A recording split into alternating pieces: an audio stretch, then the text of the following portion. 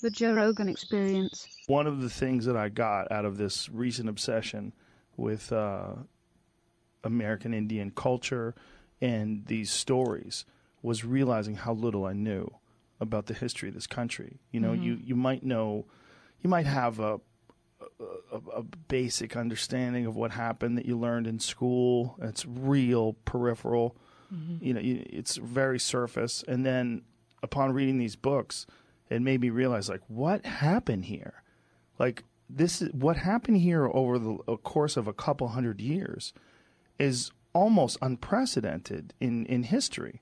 Like, that this nation was conquered by all these invaders that just kept coming in, kept changing the rules, kept breaking treaties, making treaties, breaking treaties, wiping people out, calling things battles when they were really just massacres of women and children. I mean, there's some horrendous stories of the justification of these massacres that were no different than any other horrific barbarian slaughter that you might have heard about in history that's looked down upon. But for years in this country, they were taught as if they were actual battles. I mean, the history of this country in regards to the tribes and the American settlers and the soldiers is terrifying. It's terrifying that this just happened a couple of hundred years ago and that people are capable of these things and that the ancestors of these people are just roaming around today. And that's what this country was founded on. This country was founded on massacres. Right. And that policy has been studied by folks like Adolf Hitler and it was even included. He talked about studying how the U.S. treated American Indians in his book Mein Kampf. Really? Yes. So, but it wasn't just the battles. There have been many different types of battles that we consider warfare, though it hasn't been done with, guns and legal. Right, legal battles, exactly. I mean, since the 1600s, Europeans have been trying to educate us and assimilate us and civilize us, and have passed laws once the United States became a new country in the 1800s, passed laws to take our children and move them far away and punish them if they spoke their language, cut their hair, put them in these schools that were military-based. And they studied academics in the morning, and then they did trade in the afternoon. And those trades were to help pay for the schools. So they were basically indentured servants, slave labor, making sure that the school could have enough funds to pay for their own education. And the boarding school history in the United States and Canada has horrendous stories. And these schools were funded by the U.S. federal government.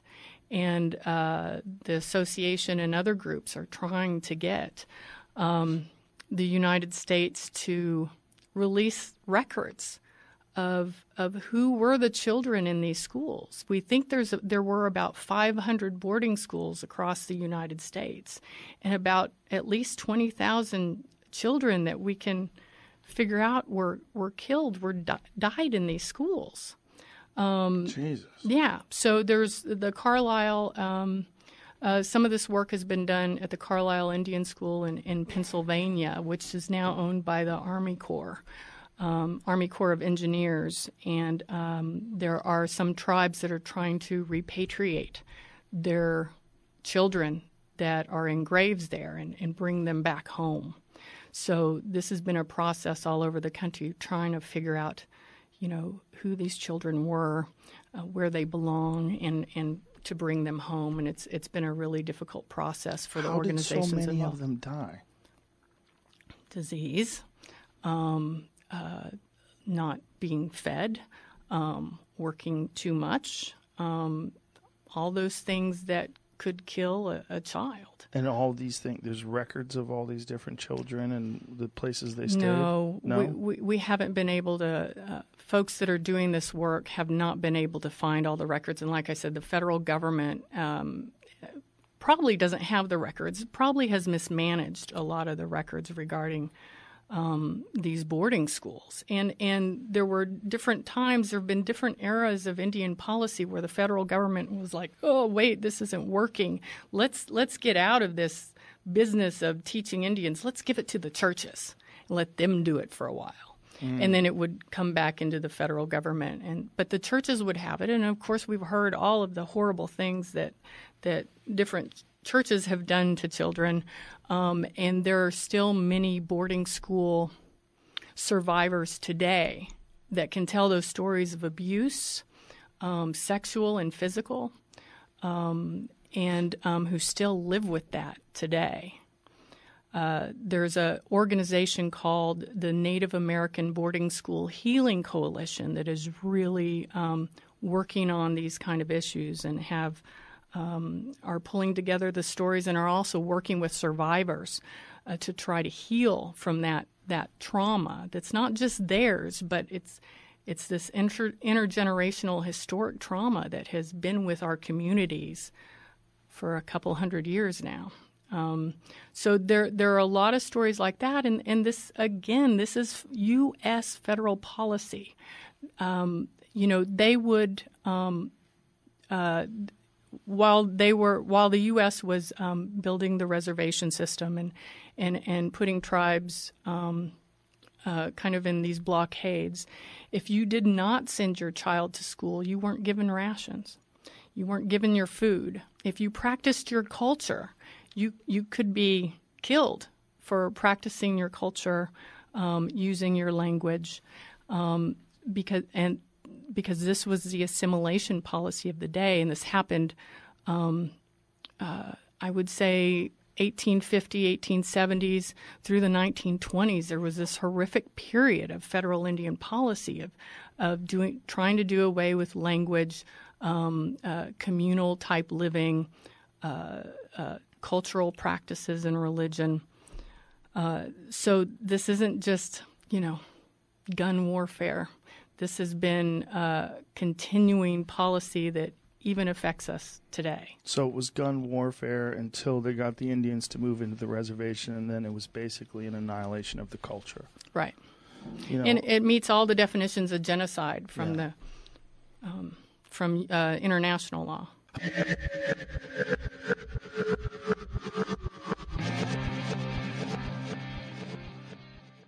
Well, hello there. Pull up a chair. I think you're going to need to bring along a box of tissues also for this one.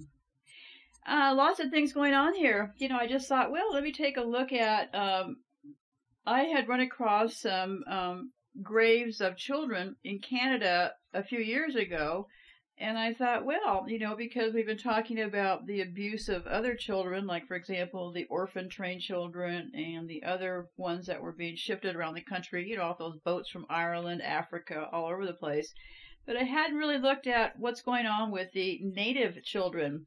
And as it turns out, quite a lot, because the bodies started getting uncovered in unmarked graves in Canada a few years ago. And right now, as I speak, there's efforts going on to find some of these children. And, it's stuff that I can verify, okay? And so I'm not saying the whole Indian story is correct.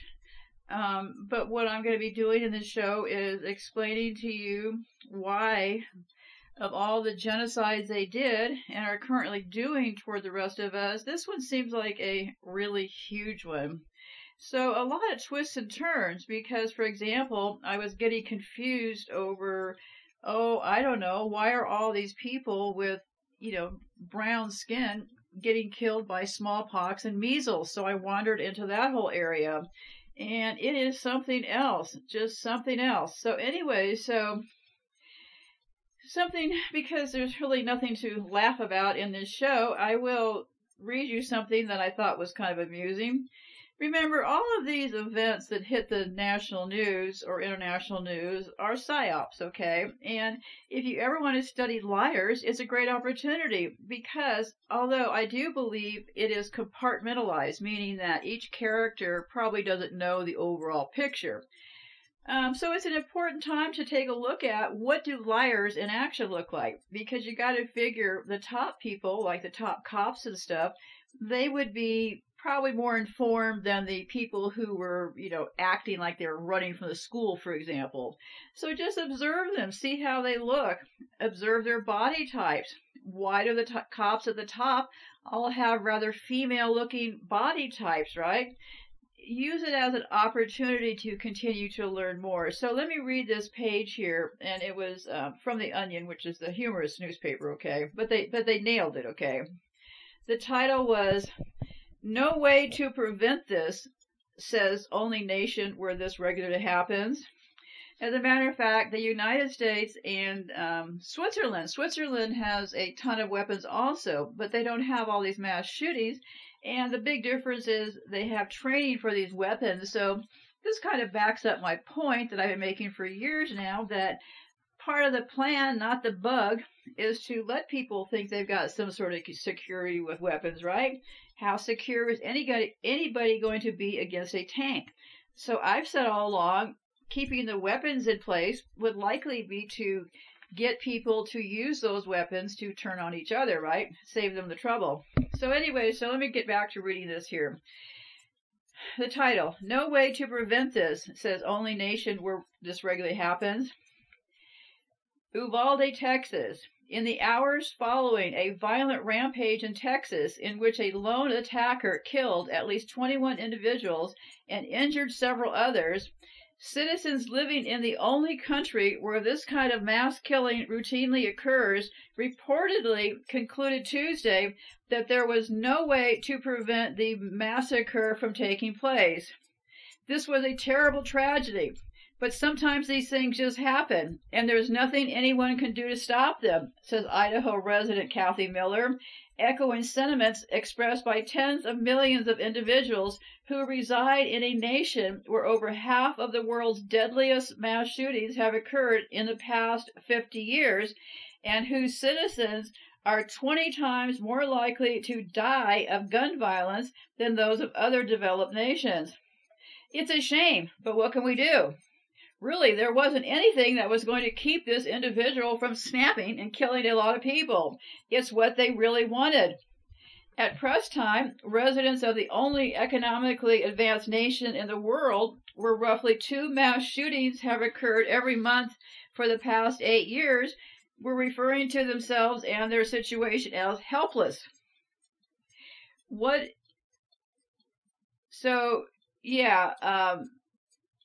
Regarding ourselves as helpless, right? We have morphed into the government must help us. We are helpless against this happening. See how the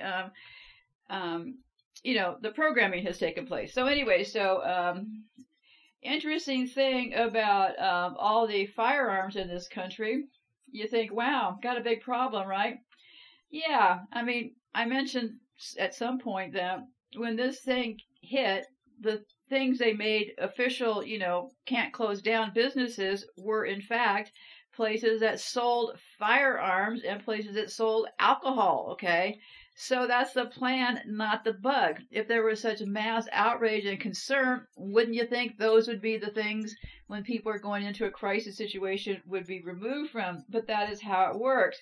Another very, very, very interesting aspect of all of this is this. In this country, vaccines are pretty much exempt from lawsuits. I think the last batch of vaccines are completely exempt. But the other vaccines, I mean, if you have the strength to fight it out, I mean, you can go to the vaccine courts in Washington, D.C. You got an injured kid on your hands, your family's in disarray. So, yeah, I'm sure the plan would be to pull together a massive lawsuit and go to Washington, D.C. to file charges. Would never happen, right? So anyhow, so you see how this goes. But the other very interesting thing, which you may or may not know about, is who else is protected? Well, firearm manufacturers. So they're protected under the Lawful Commerce in Arms Act, okay? It is the Protection of Lawful Commerce in Arms Act, PLCAA, is a United States law that protects firearms manufacturers and dealers from being held liable when crimes have been committed with their products. Boy, isn't that a handy little deal, right? Okay, so I have just a wide variety of things here. Interestingly enough, this week, Tesla CEO Elon Musk announced in a tweet that he welcomed a global recession so money would stop raining down on fools. Depends on who you think is a fool, right, kids? Here's the deal on all this money raining down. This is the part that kind of think about this, okay? Over the next few days, the next couple minutes, however you think about it, okay? Think about this. We have essentially been tricked by money, which means that we have had lots of relationships get destroyed. We've had jobs we didn't get because of money. All of these things, relatives we learned to not like because of money, all these other kinds of weird, strange program things. Okay, they had to program us to turn on each other for this to all work. And money plays a critical role in all of this if you just stop and think about it, okay? But here's what I really want you to think about, okay? Money is not even real, right? I think I've proven that, right? I've said for years we're surrounded by psychopaths, and everybody's like, oh, Diane, you're so crazy. How could you say that? Well, I've proven all this, right? So here's the catcher that really got me this week when it kind of all the years kind of sunk into my head this week, right? When I'm looking at these poor Indian children. All of it sunk into my head, and I thought, you know what? We've given up all of these things, even given up the beautiful planet that we once had because they were able to, just rob and rape everything, right? But we gave it all up for something and worked our tails off all of these years for something that wasn't even real. Talk about the magic of money. Does it get any crazier than that? And along with that, I had a couple other revelations this week, okay? Because you know how they have all this deal with the Jews, right? I think there may be two groups of Jews, but I'm still not sure about that. But I'm real sure there's one main group of Jews. And I am completely 100% sure on that right now.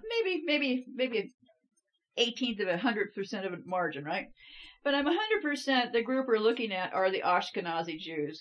Well, how can we tell this? Well, just by simple facts, kids, just by simple facts. First of all, Ashkenazi Jews have all of the diseases that come with taking too many hormones. So you got that, right? Jews all run Hollywood.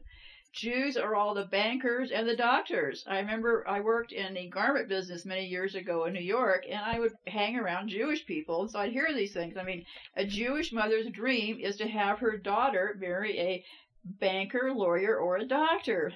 Well, who is at the head of all those groups? Well, Jews, right?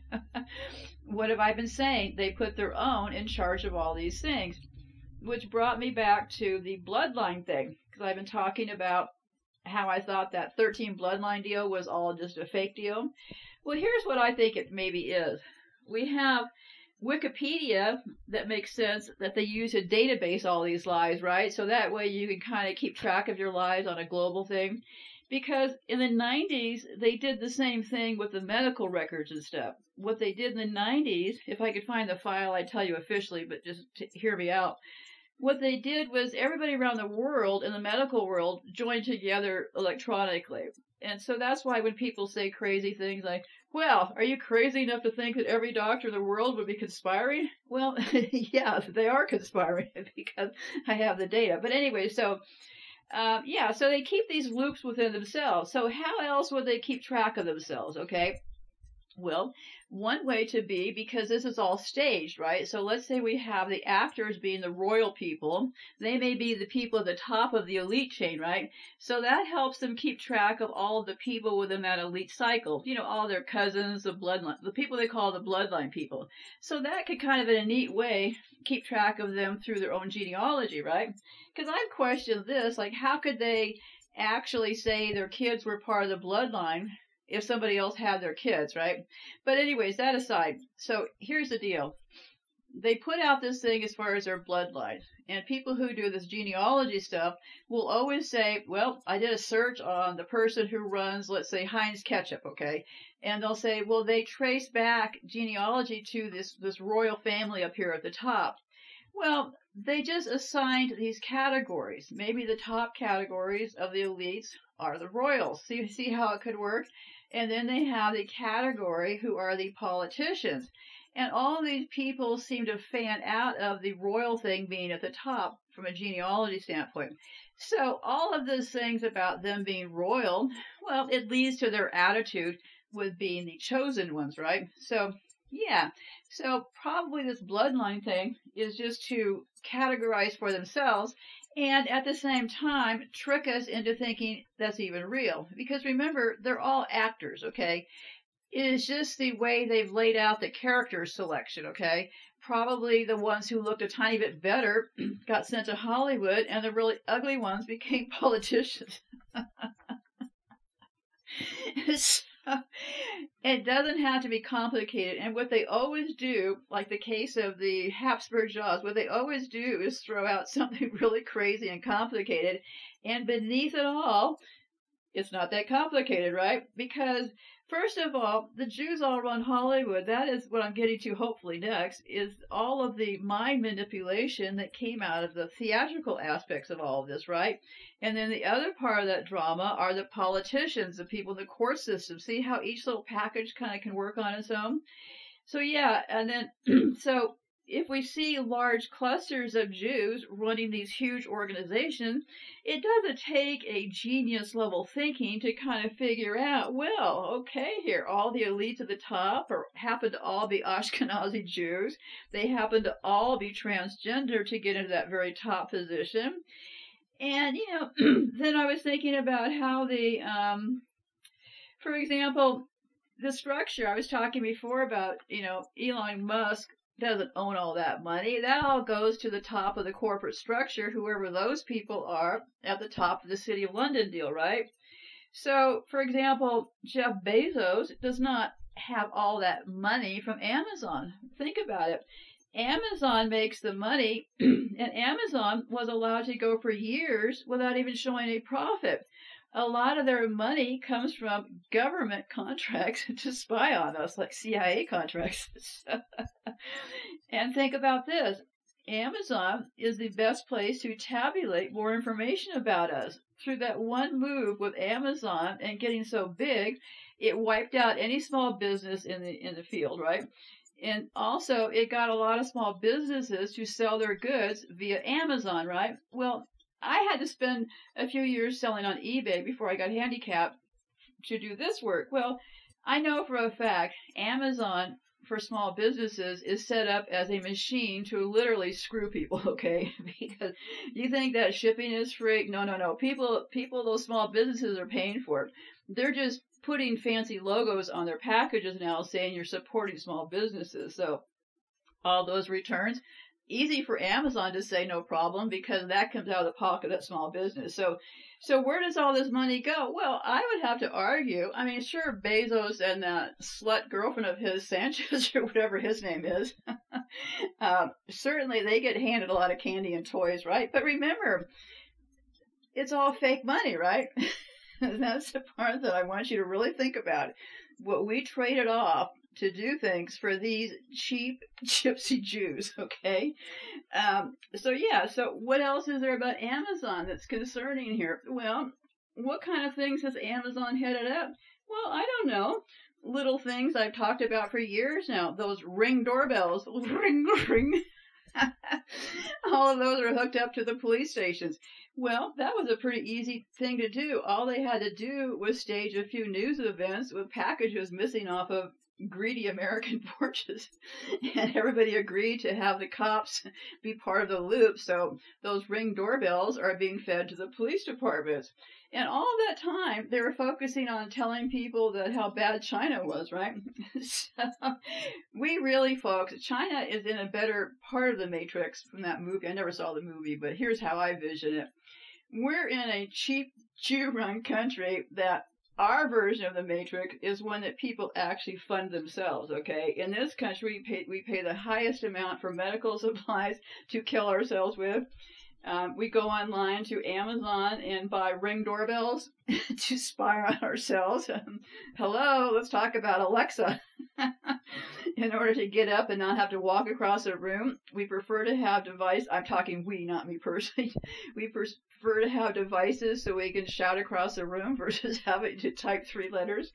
Yeah. And then people will say things like, incredible things like, well, it really doesn't matter to me because I'm not up to something. See how that slippery slope starts? So, and, the other thing I was thinking too is that, we have all these movies about how the mafia, right? Well, just think about how the government works in comparison to the mafia, right? It really is robbing the poor to benefit the most wealthy. And in all those mobster movies I used to watch, because I did like them, they had some pretty good ones out, right? In all those ones, they always painted a side of these mobsters that they would also hold like charity events and stuff. These people do the same thing, and now we know for a fact that those charity events are really to scam more money, right? Or a lot of use charity events to get paid for diseases that they've created themselves using hormones, right? Like get us to feel sorry about diabetes and stuff when really they got it because of what they did. So, anyways, a couple of other things here. When you hear this show about the smallpox, you'll probably run across a couple of theories. One theory is that the native Indians were given smallpox because the infected smallpox was put on blankets that they got them to take. Well, remember, they wrote the history, right? So I'm not sure I believe the blankets, because there's this old African saying that says, until the lion learns how to write every story will glorify the hunter. So yeah, I don't necessarily believe the blanket deal, but what I do believe was that it was bioengineered, okay? Because you think, oh, that's crazy, that was back then. Who could be given a smallpox now? Well, a lot of things have come up. For example, and I'm not going to go into it right now in great detail, we have smart boxes in this country. If they wanted to administer, let's say, smallpox to us, okay? This is just a wild example. I'm not even thinking it's going to happen with smallpox, but just a wild example. Let's say that it was true that back then they used blankets to get all the Indians to get smallpox, right? Conceivable, right? Because what I uncovered when I was just going to take a look at one question and end up in this huge deal about smallpox, measles, and why are so many indigenous populations wiped out by smallpox and measles. So I thought, well, that was then, right? Whether they use blankets or what, it doesn't matter, because I've explained that they're using old technology that we used to have access to, right? Because magic has a lot of different assets. For example, I think now the reason they made such a big deal out of those Salem witch trials was because we all inherently have a lot of those skills, okay?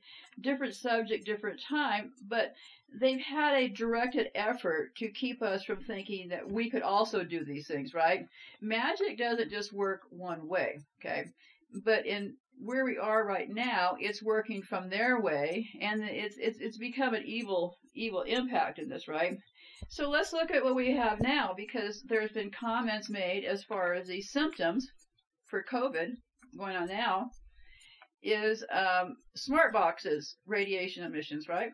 You think, that's the craziest thing you've ever heard. Well, think about it, okay? We had a big push to put smart boxes on all of our homes in this country, right? Well, radiation causes a lot of issues. So a lot of these symptoms that we're seeing in these things could possibly be from radiation, right? Radiation coming from those smart boxes. Because if you've paid attention, for years I've been saying I thought the effort to push this 5G thing was to really hide what was really going on with smart boxes. And I recently took another look, but it's too detailed and I'm kind of tired right now. But here's the deal. Think about it this way, okay? So everybody has smart boxes, right? So let's say they want to zap certain parts of the population with something. They want to give the people all in Ohio, they want to give them all COVID, right? Well, if it's coming through a process through radiation, through smart boxes, that would be fairly straightforward to transmit.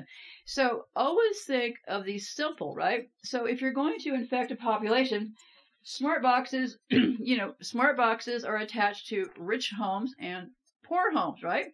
So pretty easy to go after poor neighborhoods and say, we had a major outbreak in Mississippi this week. See how that could happen? But anyway, just always be thinking, if they're telling you something crazy about something like all that fury over 5G, what on earth is it covering up? Okay. So anyway, I could really do things. So I'd like to close with this.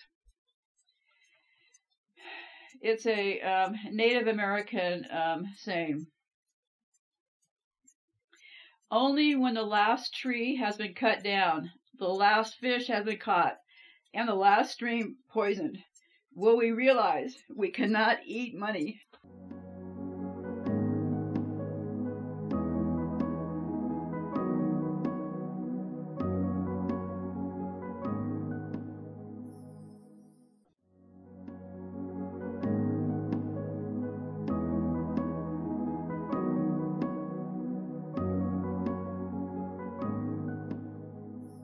The new questions stem from taped remarks of Biden during an April campaign appearance in New Hampshire. I went to law school on a full academic scholarship, the only one in my class to have a full academic scholarship. Went back to law school and, in fact, ended up in the top half of my class. I was the outstanding student in the political science department at the end of my year. I graduated with 3 degrees from undergraduate school and 165 credits, only needed 123 credits. Biden now concedes he did not graduate in the top half of his law school class, that he does not have 3 degrees from college, and that he was not named outstanding political science student in college. Newsweek says Biden actually went to school on a half scholarship, ended up near the bottom of his class, and won only 1 degree, not 3. Joe Biden ranked 76th in a class of 85 at the University of Syracuse Law School. I mean, this guy comes off this whole thing as a flyweight. Now Biden says Newsweek is right. His memory had failed him.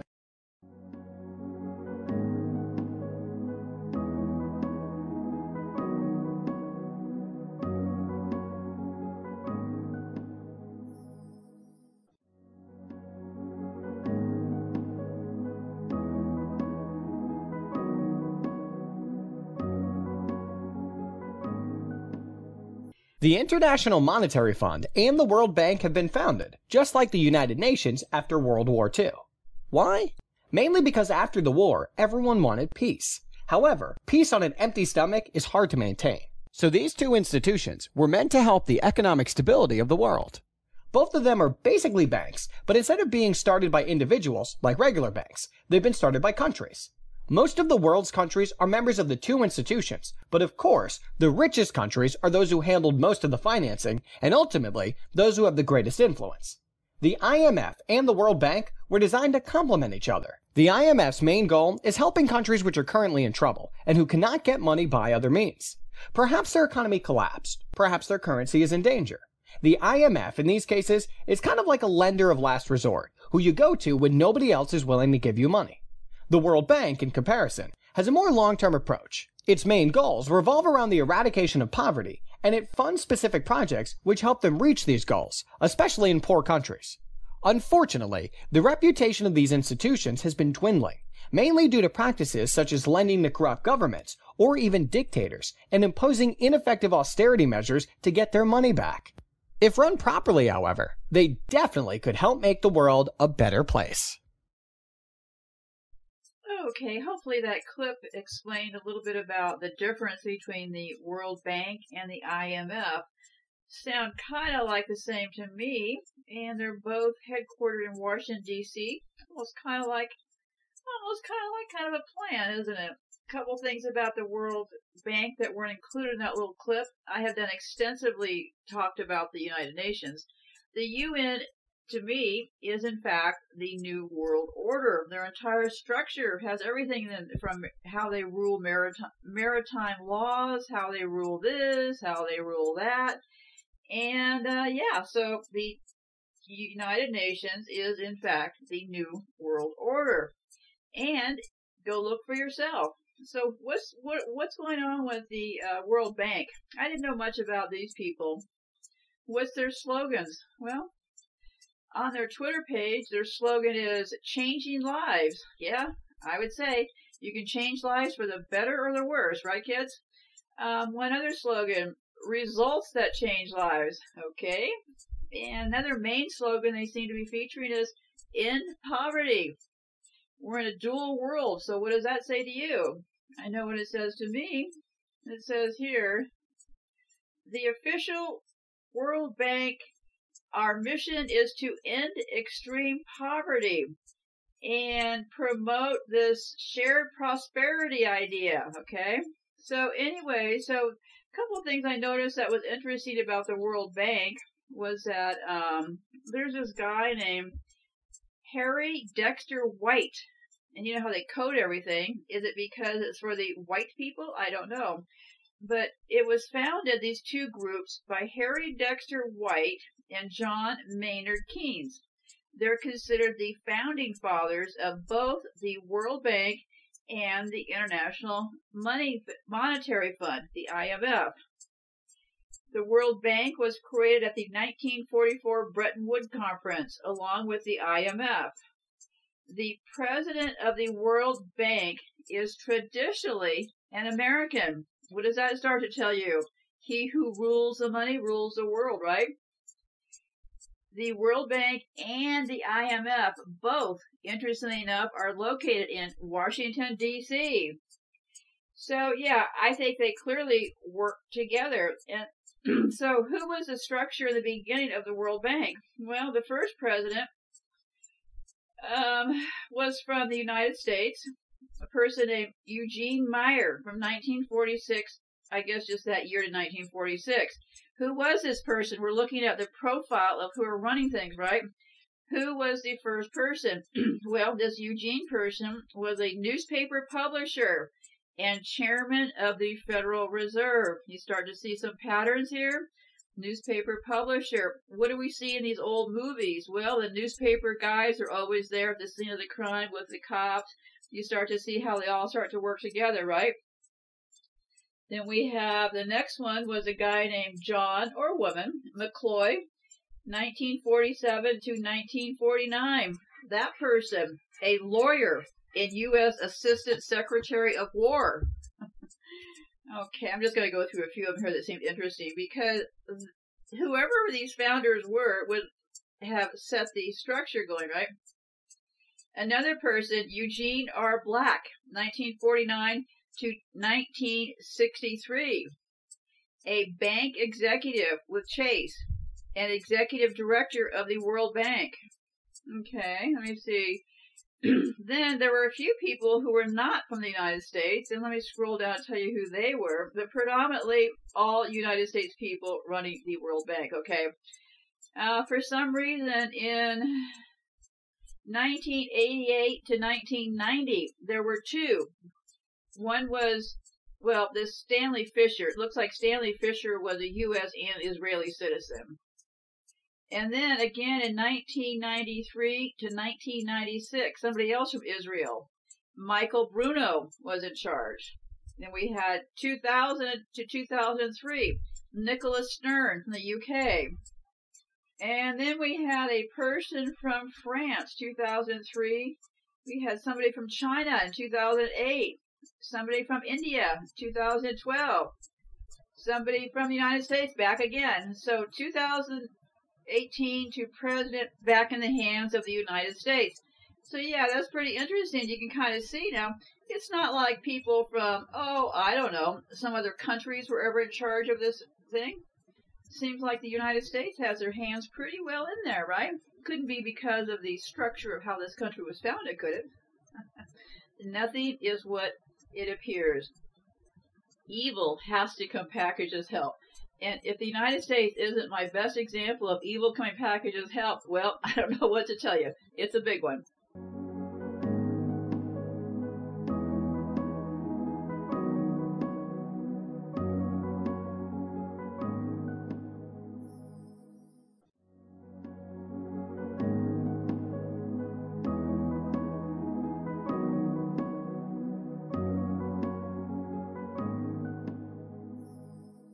Okay, because I've done so many shows in the past about the United Nations, there's a few things here that I don't recall having included in that, because there were a few things before they cooked up the United Nations. So let me just slip that into here. Okay, the first international organizations were created to enable countries to cooperate on specific matters. The International Telegraph Union was founded in 1868, and the Universal Postal Union was established in 1874. Both are now specialized agencies of the United Nations. Like I said before, they have every agency under this United Nations thing. In 1899, the Hague Convention established the Permanent Court of Arbitration, an intergovernmental organization which began work in 1902. Okay. The predecessor to the United Nations is called the League of Nations. It was conceived after World War I and established in 1919 under the Treaty of Versailles. The League of Nations was to promote international cooperation and to achieve peace and security. The main constitutional origins of the League were the Assembly, the Council, and the Permanent Secretariat. The Permanent Council of International Justice was provided for by the Covenant and established by the Council and Assembly. The International Labor Organization, which is also now a UN specialized agency, was created under the Treaty of Versailles as an affiliate agency of the League. In addition, there were several auxiliary agencies and commissions. So this is where they started cooking this stuff up, right? So now we have a date. This first place was that International Telegraph Union, founded 1868. Funny how we keep roaming around the mid-1800s, right? Okay, wait a second. I skipped too far here. Okay.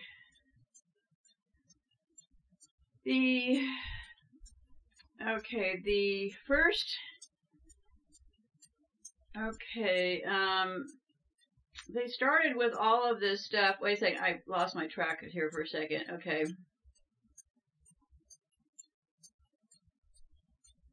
The genesis of the United Nations is a series of conferences and declarations made by the allies of World War II. So after World War II, and Eleanor Roosevelt was highly involved in this thing. Eleanor Roosevelt kind of led the charge to get the United Nations going. The United Nations is go look for yourself, okay? A lot of evil, all the evils coming out of the United Nations, okay? Planned Parenthood, the New Age deal, all those people came out of the United Nations deal. Okay, they had this thing called the London Declaration. On June the 12th, 1941, representatives of the United Kingdom, Canada, Australia, New Zealand, the Union of South Africa, and the exiled governments of Belgium, Czechoslovakia, Greece, Luxembourg, Netherlands, Norway, Poland, and Yugoslavia, as well as representative of General de Gaulle of France, they all met in London. And there's where they signed the Declaration of St. James Palace, okay? So that was expressing a vision of a post-war world order. There were words, okay? This was the first step that led up to the funding of the United Nations. So they all met in 1941. They had this swell meeting and they cooked all this stuff up. They had this other thing called the Atlantic Charter. The Atlantic Conference followed on the 9th to 12th of August 1941. American President Franklin D. Roosevelt and British Prime Minister Winston Churchill laid out this vision for a more detailed form in the Atlantic Charter.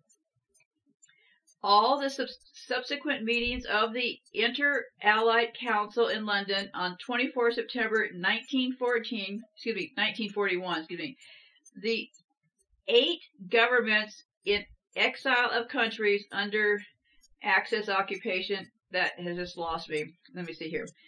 Of course, the 8 governments in exile countries under Axis occupation, together with the Soviet Union and representatives of the Free French forces, unanimously adopted adherence to the common principles of policy set forth by Britain and the United States. Did you hear that there, kids? Who put these principles forward? Well, Britain and the United States. Seems it's pretty tight little crew, those two, right? Britain and the United States. The United States is nothing but a mouthpiece for Britain. Why do you think we all speak English here? They couldn't assign us some other language because it might get confusing, right? If they gave us Swahili or some form of Chinese language, the people of Britain might not be able to snap that whip as readily, right? Okay, declarations by the United States, United Kingdom. Yeah, they're full of declarations, aren't they? And what you will always find is they declare things, and then they are the ones who break the laws. And that's about it for that little intersection here. We'll continue on.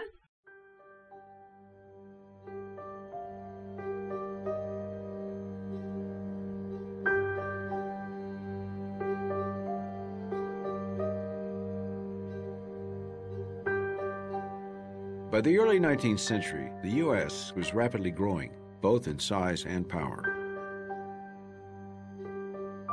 Land-hungry and ambitious, the new country was also drastically changing its policies towards the Indian nations. And nowhere was this more evident than in the treaties. The United States' primary interest in treaty making was to acquire Indian land. And so the treaties were used for that purpose, especially as the United States found itself in a position to pretty much dictate the terms of the treaty. And so the treaties morphed from this friendship and reciprocity sort of relationship into a very one-sided thing. There's almost a mythology about this, that somehow when the Pilgrims arrived, they were dragging land behind them. There was no land brought here. The land here was Native nations. And this is what the United States needed. It's what it wanted. They wanted all of it. They wanted everything. The greed came in. Well, we have a little tract here now we need a little more. And, well, we need to go make another treaty. We didn't understand that eventually those treaty-making processes ended up to the acquisition of all of our ancestral homeland. That land was a part of us. That land helped us be. That land was who we were and who we are. The command of removal came unexpectedly upon most of us. There was a time that we noticed several overloaded wagons were passing our home, yet we did not grasp the meaning. Then one day, wagons stopped. We were to be taken away and leave our homes, never to return.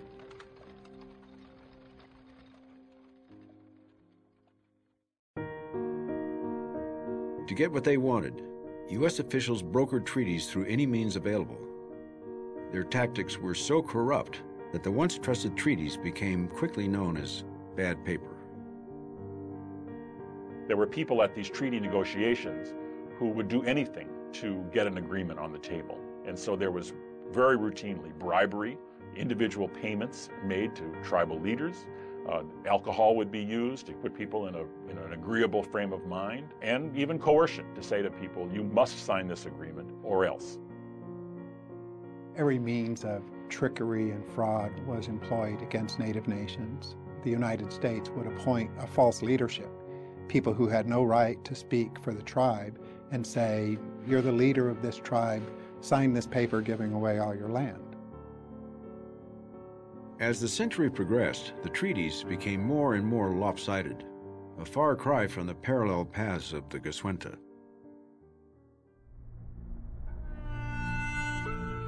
Despite appeals from the Indian nations, the U.S. kept on its new trajectory, rationalizing its aggressive actions along the way. They have neither the intelligence, the industry, the moral habits, nor the desire of improvement.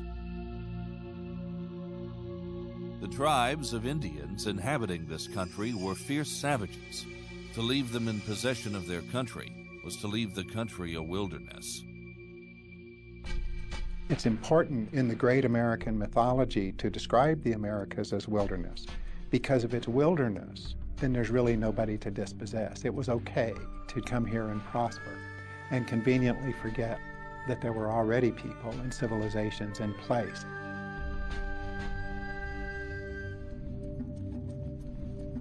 At first we had something to eat, but that gave out and we were starving. We came to a slippery elm tree and ate the bark of that.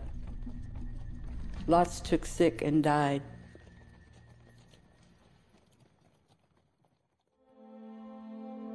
As Americans successfully pushed the bounds of the frontier, they not only believed that they were destined to take over the land and prosper, they believed that God was the one who put them there to do it. They believed that it was God's will, that the United States should be a continental nation stretching from the Atlantic to the Pacific. As each wave of immigration would come, they'd move into an area. The United States would then make some sort of arrangement with the tribe to get that land from them, and then more would come, and they'd advance the frontier even further. The power of manifest destiny, of expansion, of inevitability, of God's providence helped to rally people around not only the idea of Americans as entitled to North America, but rallied them around the idea that Indian people were barriers to civilization and barriers to progress. No matter how many treaties were signed or how much land they gave to the United States, the Indian was still in the way. This was known as the Indian problem. This so-called problem continued despite a decades-old policy to force Indians to swap their land east of the Mississippi for land west of it. The Indians would then move to those western parts and away from the Americans. This plan was simply called removal. The Removal Act was the centerpiece of Andrew Jackson's political agenda, and it was very controversial at the time. It was very widely debated. There was lots of discussion across the country, and very many prominent people spoke up against it. Will the American government steal? Will it lie? Will it kill? I have no desire to see the poor remnants of a once powerful people. The removal bill represents oppression with a vengeance. The removal process, it was, all right, you've made these treaties. Now, you can have one of two things. You can keep your sovereignty, but you can't keep your land. But if you keep your land, then you have to assimilate and no longer be Indian. You will have sovereignty or you have your land. You can't have both. Across the United States, the Removal Act divided the country. But across the Indian nations, reaction was unanimous. We are surrounded by white people, and there are encroachments made. What assurances have we that similar ones will not be made on us should we remove to the Mississippi? Look here, Father. Our lands belong to us. We shall keep them. We do not wish to talk to you anymore. We had already been fighting to keep that land. And sure enough, when the government was coming in there to take us out of that land, we fought even more. But at some point, you have to realize that this fighting is all going to be about death. And death is coming. Then I need to be protecting my family. And I want my children to survive. So we have to endure this removal. Many of the tribes did choose to accept removal as a means of maintaining the tribal nation. What choice was there? After decades of engagement, they could no longer resist. And so they gave up their lands, they gave up their homes, they gave up their fields and forests, they gave up literally their way of life in order to be able to stay together and be what they were. We are poor, but we are free. No white man controls our footsteps. Some try to assimilate to avoid removal. Some were removed completely.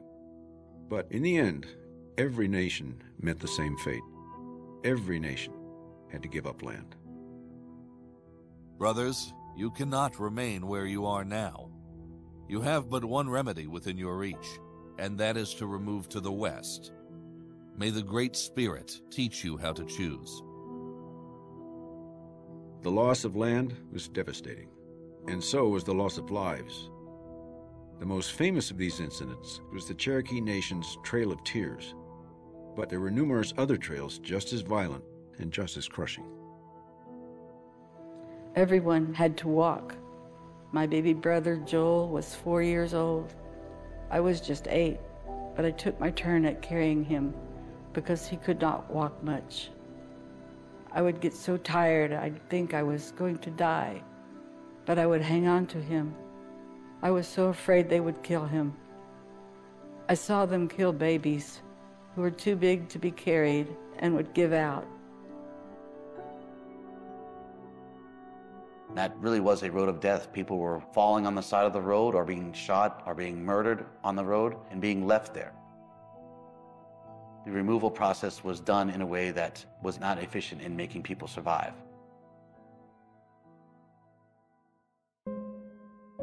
Of the millions of Indian people that lived before the first colonists arrived, by the end of the 19th century, only 250,000 remained.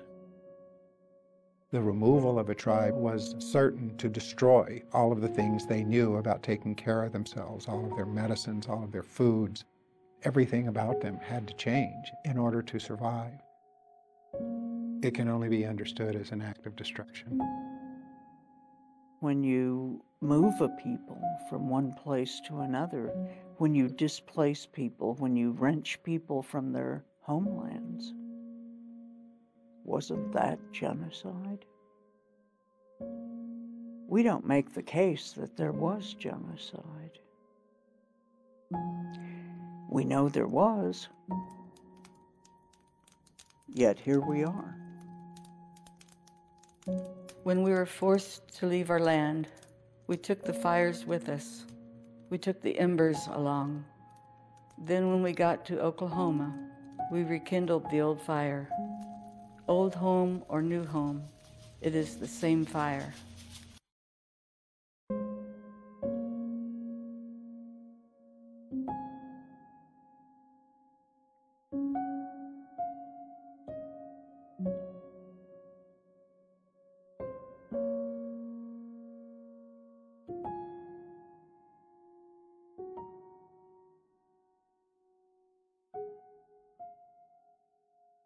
Okay, let's talk about how this boarding school business of Indian children got started in this country, okay?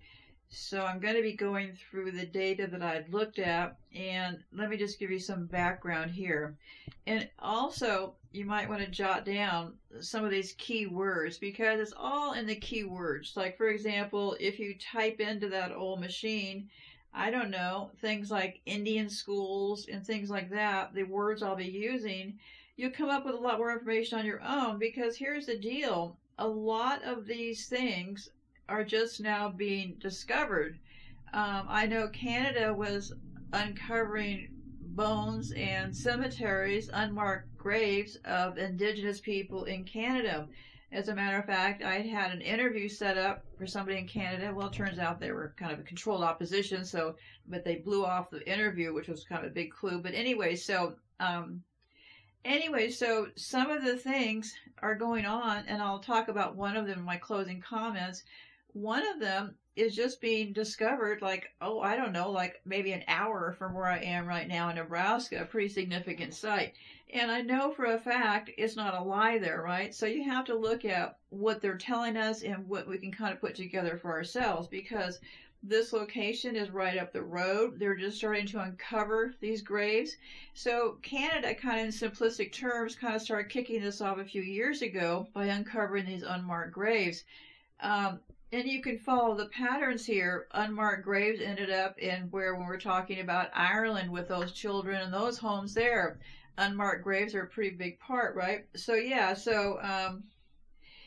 how it got started was these homes was from 1810 to 1917, the U.S. federal government subsidized mission and boarding schools, okay? By 1885, 106 Indian schools had been established, many of them on abandoned military installations.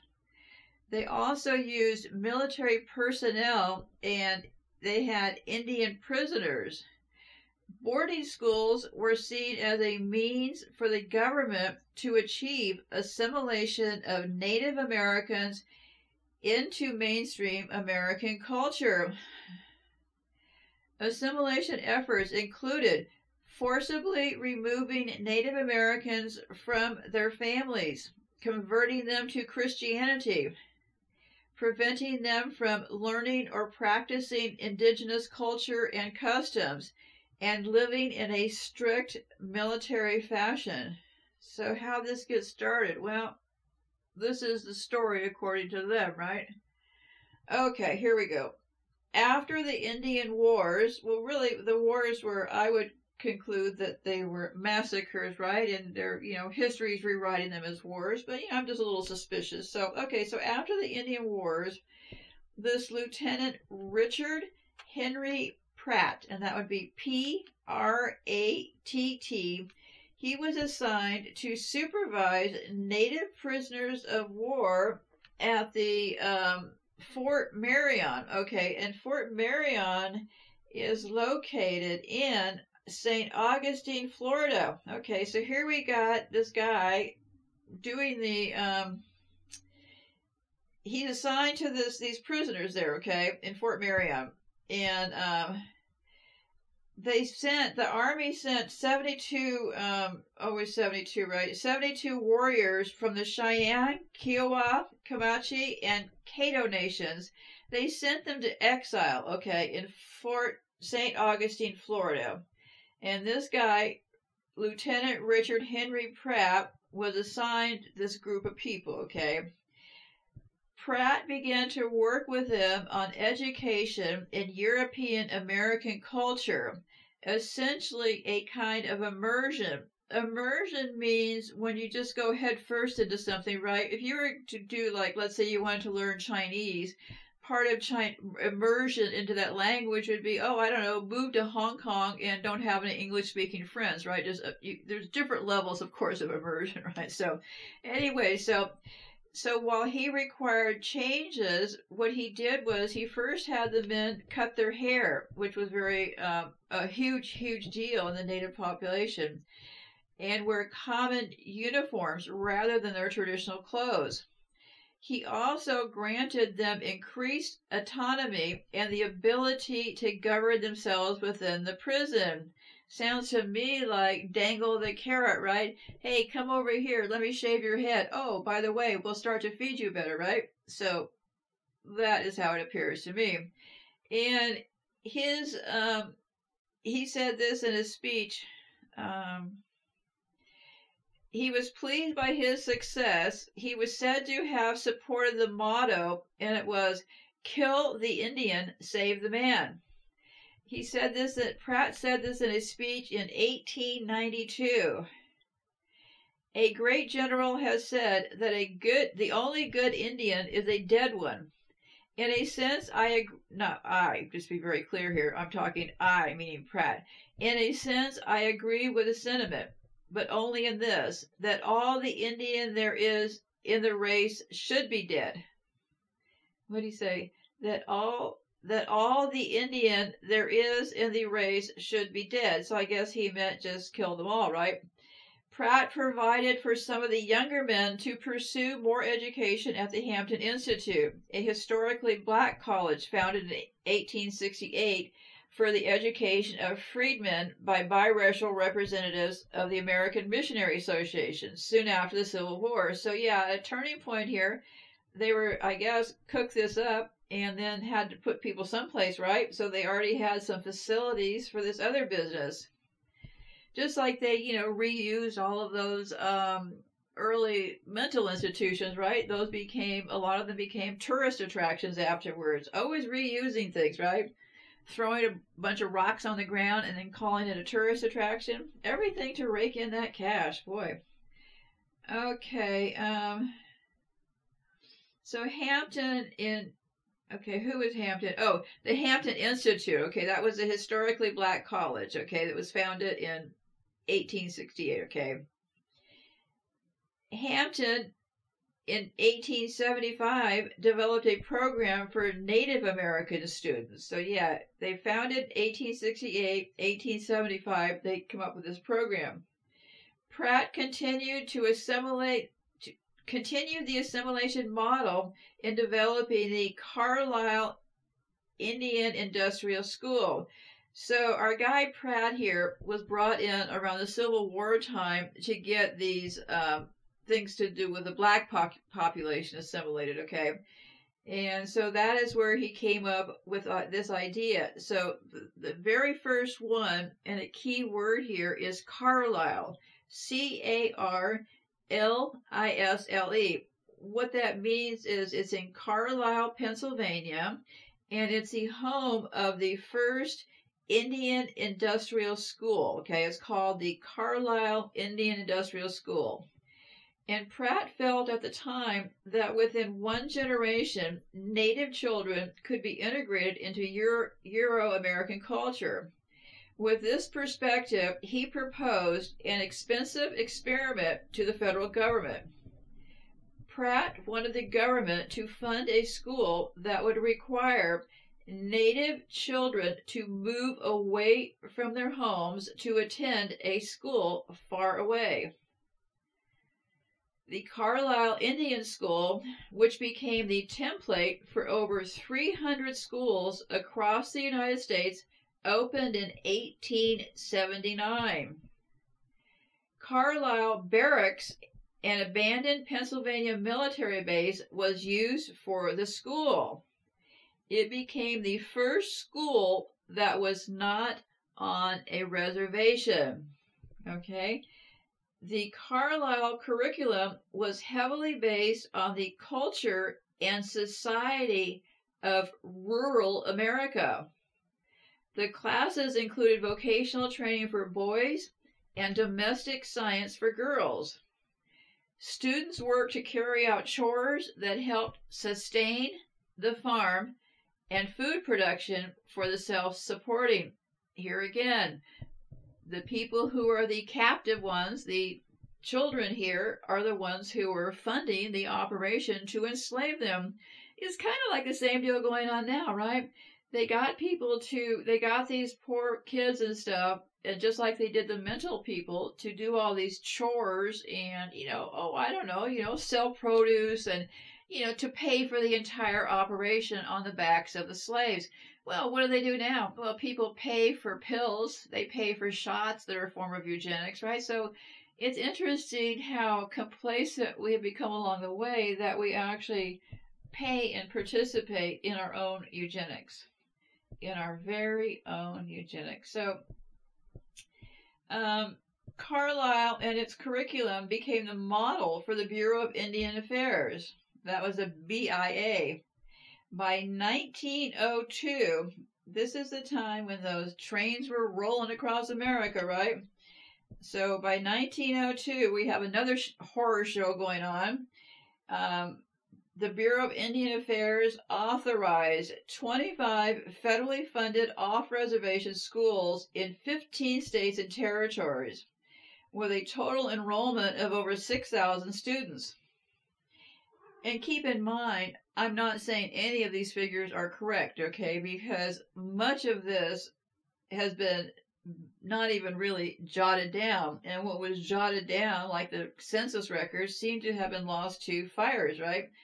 So what happened was federal legislation then required Native American children to be educated according to Anglo-American standards. See how they always set up these laws, these rules, these management techniques for people, right? Parents had to authorize their children's attendance at boarding schools, and if they refused, officials could use coercion to gain a quota of students from any given reservation. So the parents were given the choice, but well, if they didn't go along, there were ways that they could get them from wherever they wanted, right? Boarding schools were also established on reservations, where they were often operated by religious missions or institutes, which were generally independent of the local diocese in the case of Catholic orders. So supposedly the Catholics were kind of on their own, which does not make any sense, but that's how it works, right? Oh, not on us, different group. Because of the distances, this is where the catch is, right? What they did here was they put these schools, kind of like those mental institutions I've been talking about, in remote locations. Well, they only had horses and buggies at that stage, right? Remote locations made it extraordinarily impossible for any parents to visit any of these children, right? So they set up these schools in remote locations, and they basically tricked people by saying that they were doing this to help these children, right? Because they had to learn. They had to teach them these things. And this was just all to help the little tots, right? Get them off to these schools where they're out of the influence of their parents. Because after all, if they didn't immerse them into the total culture of the white group, right? Here we go, immersions, right? So what they did was they immersed these children 100% into a location away from family and friends, and it was sink or swim. It was like, okay, now you got a whole new language, right? Stop speaking that Indian language. So yeah, all these kids come into these facilities. They're also, remember, speaking other languages. They're not speaking English when they arrive at these places. So the whole idea is immediately strip them of their heritage, and the poor kids arrive not even knowing what language there's being spoken to, okay? So in the late 19th and 20th century, when students arrived at boarding schools, their lives altered dramatically. They were given short haircuts, which was a source of shame for the boys of many tribes. The boys of many tribes considered long hair part of their maturing identity. They were required to wear uniforms and to take English names for use at the school. Sometimes the names were based on their own. Other times they were assigned at random. The children were not allowed to speak their own languages, even between each other. They were required to attend church services and were often baptized as Christians. As was typical at the time, discipline was stiff in many schools. It often included assignment of extra chores for punishment, solitary confinement, and corporal punishment, including beatings by teachers using sticks, rulers, and bells. And it is far worse than that, but I think we all kind of get the picture here, right? So how did they legally do all this stuff, okay? Well, a lot of stuff happens around 1776 for some suspicious reason, right? So this, I'm going to go over what I looked at as far as some of the legal things. They always have to come up with these things legal. That is essentially how they signal things, right? And always after they signal these things, there's always some sneaky deal on the back end which kind of nullifies it, right? That they can fall back on. And usually that sneaky deal can also be in how they word these things. And if you look just simply at the history of the Indians in this country, how many treaties did they have that time and time again the psychopaths here continue to break? So their word is not exactly what one would consider to be honest and truthful, right? And that's why they set up this legal system, I believe, to make it appear that it's going to be honest and truthful. But the legal system to me is just their version of signaling what they're really up to, right? Because in 1776, the Continental Congress authorized the Indian commissioners to engage ministers as teachers to work with Indians. This movement increased after the War of 1812, cause and effect, right? In 1819, Congress appropriated $10,000 to hire teachers and maintain schools. these resources were allocated to the missionary church schools because the government had no other mechanism to educate the Indian population. Kind of like their gig economy, right? They brought in churches as their gig workers to get these Indians educated. In 1887, funding for more boarding schools. They passed the Compulsory Indian Education Act, 1887, okay? 1891, a compulsory attendance law enabled federal officers to forcibly take Native American children from their homes and reservations, 1891. The American government believed they were rescuing these children from a world of poverty and depression and teaching them life skills. Evil coming packaged as hell. So this person from some University of Central Oklahoma, she wrote this paper called Cheaper Than Bullets, I found, and it was interesting because it said, many parents had no choice but to send their kids. When Congress authorized the Commissioner of Indian Affairs to withhold rations, clothing, and annuities of these families that refused to send students. So they came with authorization for them to withhold the food they would need to feed themselves and their family, okay? Pretty big carrot and stick if you ask me. Some agents even used reservation police to virtually kidnap children, but experienced difficulties when the native police officers would resign out of disgust or when parents taught their kids a special hide-and-seek game. Sometimes resistant fathers found themselves locked up for refusal. In 1895, 19 men of the Hopi Nation were imprisoned to Alcatraz because they refused to send their children to boarding school. Now keep in mind, all of these dates and all of these events, I'm not saying that they are all correct, right? Because history gets rewritten by the captors. So this is the story because along the way, a lot of people, just kind of like how they got people in these generations to go along with their evil schemes, a lot of people allowed themselves to be bought off along the way. Okay, there was a lot of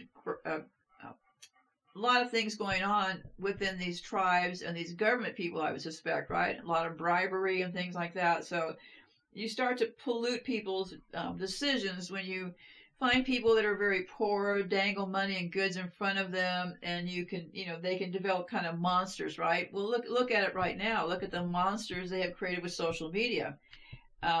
By dangling money and stuff, they've gotten all these kids to invest in things thinking that could be them. So yeah, they really do use these same patterns, okay? And so this thing about these parents being sent to Hopi Nation, well, maybe true, maybe not true. If they say that it happened, it could be to get the other parents in line, right? Like, if you don't go along with us, look what we did to these people over here. So yeah, you have to look at things in many aspects. It's just not one thing. Just because I'm saying these men went to Alcatraz doesn't mean I'm agreeing that it's true. Okay, so between 1778 and 1871, the federal government signed 389 treaties with American Indian tribes. And here again, I have much more detailed analysis, little documentaries over at the website. I'm just giving you the overview.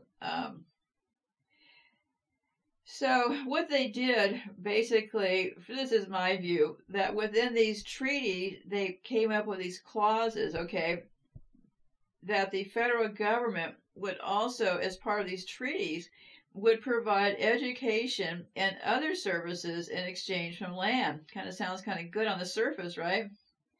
The last of these treaties, the Fort Laramie Treaty of 1868, established the Great Sioux Reservation. One particular article, there's always something buried somewhere, okay? And this is where this deal got buried to pull this stunt off, right? Okay.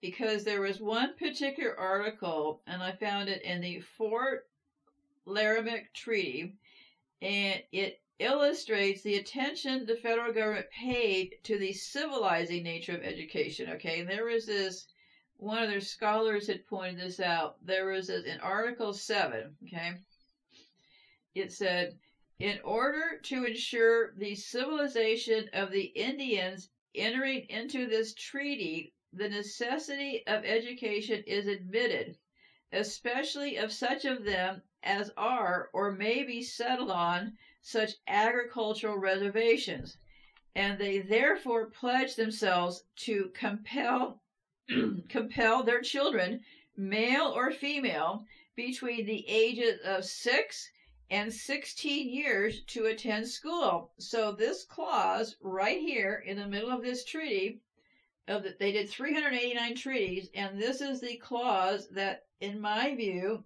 gave them the outward ability to grab the children, right? Now, you may have a different opinion, but this is how I read it. So it said, Article 7 was in order to ensure the civilization, because they're already in this language to me stating that something is wrong with these people, right? Don't you see this pattern with everything else? Like something is always wrong with us and we need them to straighten out. So here in this wording to me, it says, in order to ensure the civilization of the Indians entering into this treaty. So we've already kind of laid out here that there's obviously something wrong with these people, right? These Indians entering into this treaty, the necessity of education is admitted into this treaty, especially of such of them as are or may be settled on said agriculture reservation. So that really means anybody we put on these reservations come under this clause, right? And they therefore pledge themselves to compel their children, male or female, between the ages of 6 and 16. Okay, so use of English language in the education of America in 1871. Yeah, what they were pushing was to teach everybody English, right? Kind of like our, I don't know, maybe like the people in the UK, right? So the push was to educate America into speaking English, and that started in 1871. The U.S. government prohibited further treaties with Indian nations and also passed the Appropriations Act for Indian education, requiring the establishment of day schools on reservations. So 1871, I guess they were done saying, we're not going to be making any more fake treaties, is how I read this, right? Because they were making treaties like, I don't know, go look at the treaty documentation. The treaty thing could keep you busy for the next 100 years, okay? But anyways, what the treaty thing should show you is they made a lot of plans and they lied a lot, okay? So, and likely the Indian people were very good-hearted people, and they continued to get conned and tricked, same way that happened to the rest of us, right? The rest of our generations of people. So, okay, use of the education, 1871, 1873, the Board of Indian Commissions argued in a report to Congress that school days were ineffective, and this is where it really got going, okay? 1873. What they did was they came into Congress, this Indian Commission, and they told Congress that to teach Indian children English, that their reasoning, which is really, I don't want to keep using the word crazy, but what they did was they essentially said, oh, hey, wait a minute, they speak English, They said they want to teach Indian children, they want to teach them English. And they said, hey, wait a minute. They spend 20 hours per day at home speaking their native language, so we really need to figure out a way to relocate them, okay, just to help them out, right? And we'll relocate them to some remote place that mom and dad can't get to. So, yeah, so what happened was the Senate and House Indian Affairs Committees, they joined in the criticism of day schools a year later. See, this is the frog in the water process, right? They got them to agree in these treaties that, hey, well, we're going to help you educate your children, right? So then they started these day schools, right? So then they came back and said, well, day schools really aren't working out because, well, we think we need to confine them in some place so we can teach them a little bit better, right? Because what had happened was the boarding school movement, which had began after the Civil War, and reformers, always those reformers, right? They turned their attention on the plight of Indian people and advocated for proper education and treatment so that Indians could become like other citizens. Always like being like somebody else, right? But so the Carlisle Indian School was the first one to do that. And government subsidies were available to participating families. Here again, handing out fake money they printed, right? Okay. So yeah, I don't know what more to say about this. The boarding schools were going on through the first half of the 20th century, doubling by the 1960s. So these things did not slow down. Bureau of Indian Affairs operated 226 schools in 17 nations, including on reservations and in remote geographical areas. Some 77 were boarding schools. Yeah, it is just the saddest case. They've done all these reports, okay? Activism kind of started, from what I can tell, around the mid-60s, and they did some Kennedy reporting. We know what liars those people are, right? They did this national study of American Indian education. So that led to some passage of the Indian Self-Determination and Education Assistance Act of 1975. Lots happened around the 70s, right? This emphasized authorizing tribes to contract with federal agencies in order to take over management of programs such as education. So it looks like in 1975, this act authorized the tribes to take over educating. I guess, yeah. So we know how that probably worked out. So in 1978, Congress passed and the President signed the Indian Child Welfare Act, giving Native American parents the legal right to refuse their child's placement in a school. Damning evidence related to years of abuses of students in off-reservation boarding schools contributed to the enactment of the Indian Child Welfare Act. Congress approved this act after hearing testimony about life in Indian boarding schools. Yeah, 1978, and what were we saying? 18, some of these things got started. So almost 100 years, they're now, let's talk about some child welfare acts. Really? Okay, 100 years. Okay. As a result of these changes, many large Indian boarding schools closed in the 1980s and early 1990s, not that long ago. Some located on reservations were taken over by tribes. By 2007, the number of American Indian children living in Indian boarding schools dormitories had declined to 9,500. This figure includes those on 45 on-reservation boarding schools. Anyway, so, okay, here's a number. From 1879 to the present day, it is estimated that hundreds of, okay, I hate when I go flying past it.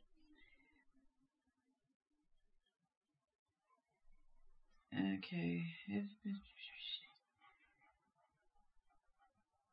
Okay, 8,500. They don't have any numbers. What they're saying is, this will give you an idea. These things were going on from 1879 until the first Welfare Act for Children was 1978. So 100 years after 1879, they kicked into gear with some Indian child welfare stuff, okay? And these things are still going on to right now. So to ease the burden of them doing this eugenics part themselves, well, they probably had enough tribal leaders bought off by this point, right? And I'm being very cynical, and I'm just thinking out loud here, okay? But, it was probably a safe bet to turn these places over to the local authorities, because I would assume and think that by then the structure of the management or the people in charge of all these tribes, like the tribal leaders themselves, I would have to kind of guess until I could look further, which, I can make a pretty good guess here that most of the people at the top now running these things for the government and on behalf of the government and on behalf of their tribes would likely be polluted by this point, right? So it is really hard to tell, but I would say that this very much, in fact, is going on in likely the same brutal fashion that it always happened before. That would be my assumption out of this thing. A pretty horrific thing that went on and is still going on to this day right now in 2022.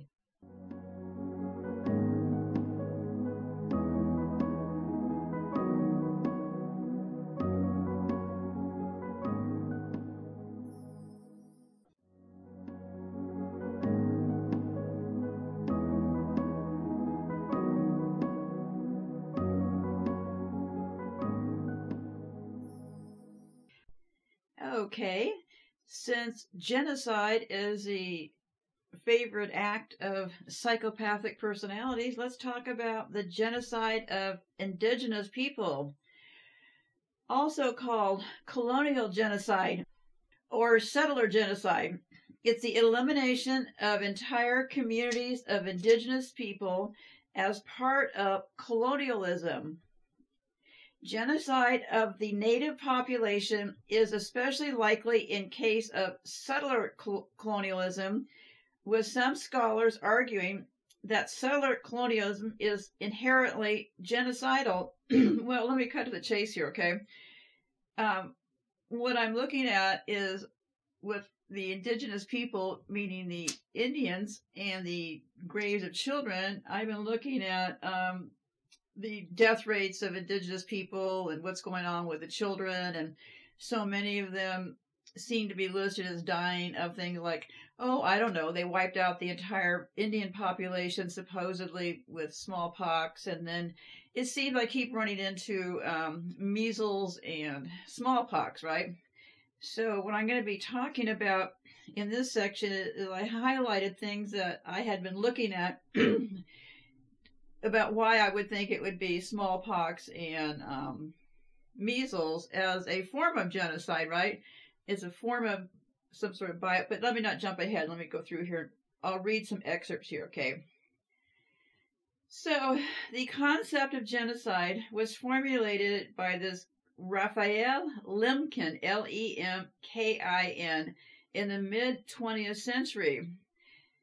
The expansion of various European colonial powers, such as the British and Spanish empires, and the subsequent establishment of colonies on indigenous territories, frequently involved acts of genocidal violence against indigenous groups in the Americas, Australia, Africa, and Asia. According to Lemkin, colonization was in itself intrinsically genocidal. He saw this genocide as a two-stage process. The first being the destruction of the indigenous population's way of life. In the second stage, the newcomers impose their ways of life on the indigenous group. According to David Maybury Lewis, imperial and colonial forms of genocide are enacted in two main ways, either through the deliberate clearing of territories of their original inhabitants in order to make them exploitable for purpose of resource extraction. So what they're saying is deliberate clearing of territories, okay, of the original inhabitants in order to make them more exploitable for purposes of resource extraction or colonial settlements, right? Two things. Always about the resources and stealing land, it appears, right? So, let me see. Or through enlisting indigenous people as forced laborers in colonial or imperial projects of resource extraction.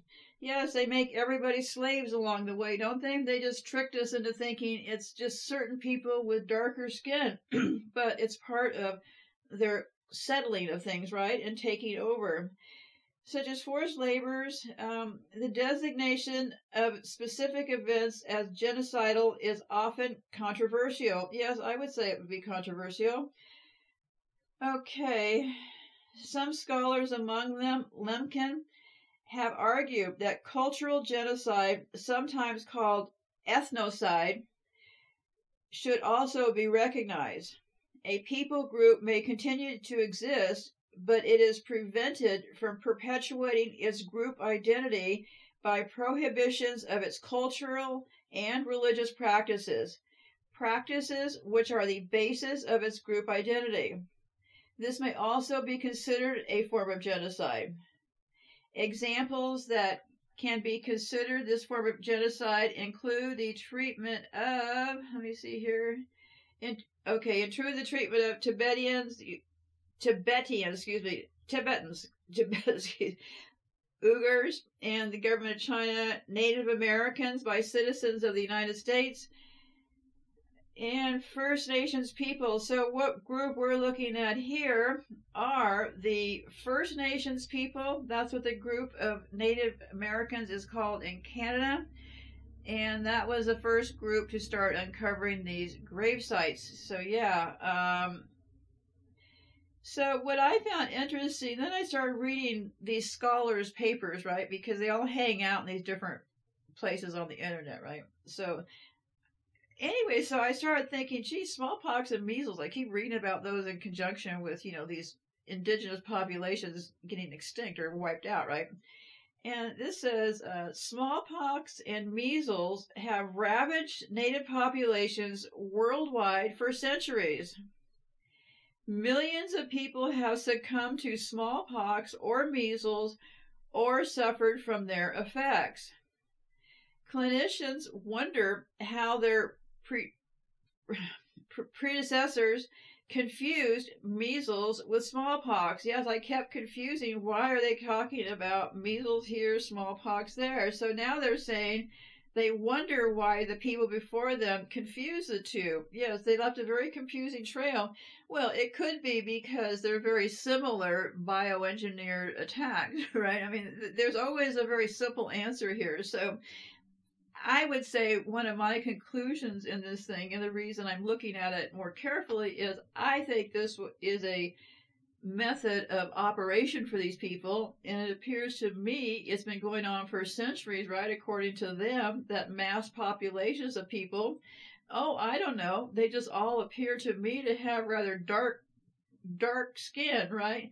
All colors of brown in their skin, and they seem to succumb to all these measles and smallpox outbreaks. So I would say this started to me to look more and more suspicious, right? So what do they say about measles and stuff? I tried to break the two of them apart because I kept getting confused between measles and smallpox, frankly. I think measles, I was only given like 2 vaccines or so as a child, and I think measles was one of them because in the 50s it was all the roar, right? But then, of course, I don't know what other things I was given because remember, all children, infants, are taken from their mothers immediately back into some back room somewhere, right? So you get the picture of always be suspicious of it all and never stop looking. So anyway, so measles is an endemic disease, meaning it has been continually present in a community and many people have developed resistance. Yes, because I think it is such a core thing, kind of like this virus they're talking about now, right? It's something like some sort of cold virus or something that, is likely, and remember, I don't understand. I haven't been to these people's schools. I'm just making a very random analysis of what struck me when I was going through this researching this. It strikes me that measles and smallpox are likely triggered from something that we all have within us, right? And there's some way to bioengineer an attack to trigger it. I mean, it likely, very likely, is as simple as that, okay? Because I kept reading these populations, and they continued to have dark skin, right?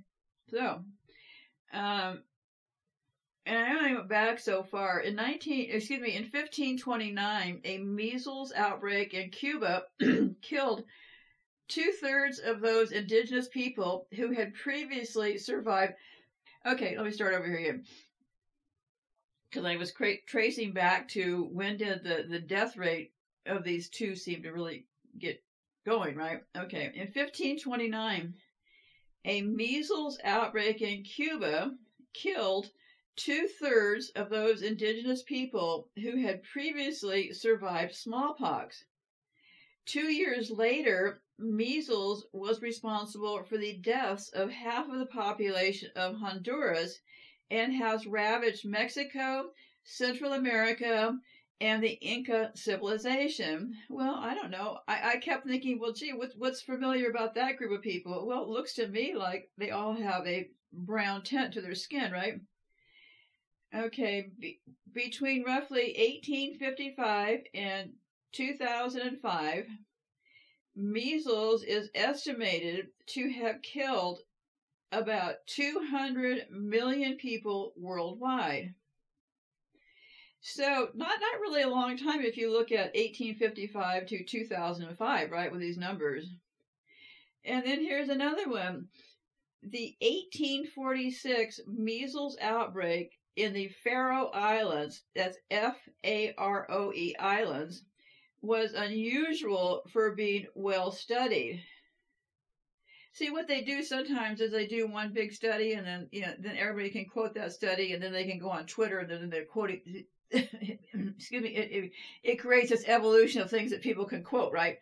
And it becomes like this one big quote between all of their people, right? The analyst, the scientist, and stuff. Okay, let me get back here. Okay, so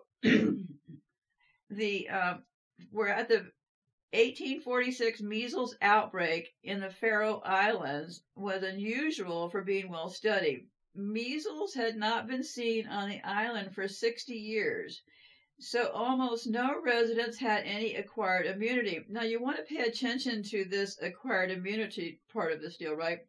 Because I think it's because this thing was just introduced into the population, right? You probably don't have to have acquired immunity. This could be like a trick of words, right? Like a little magic trick.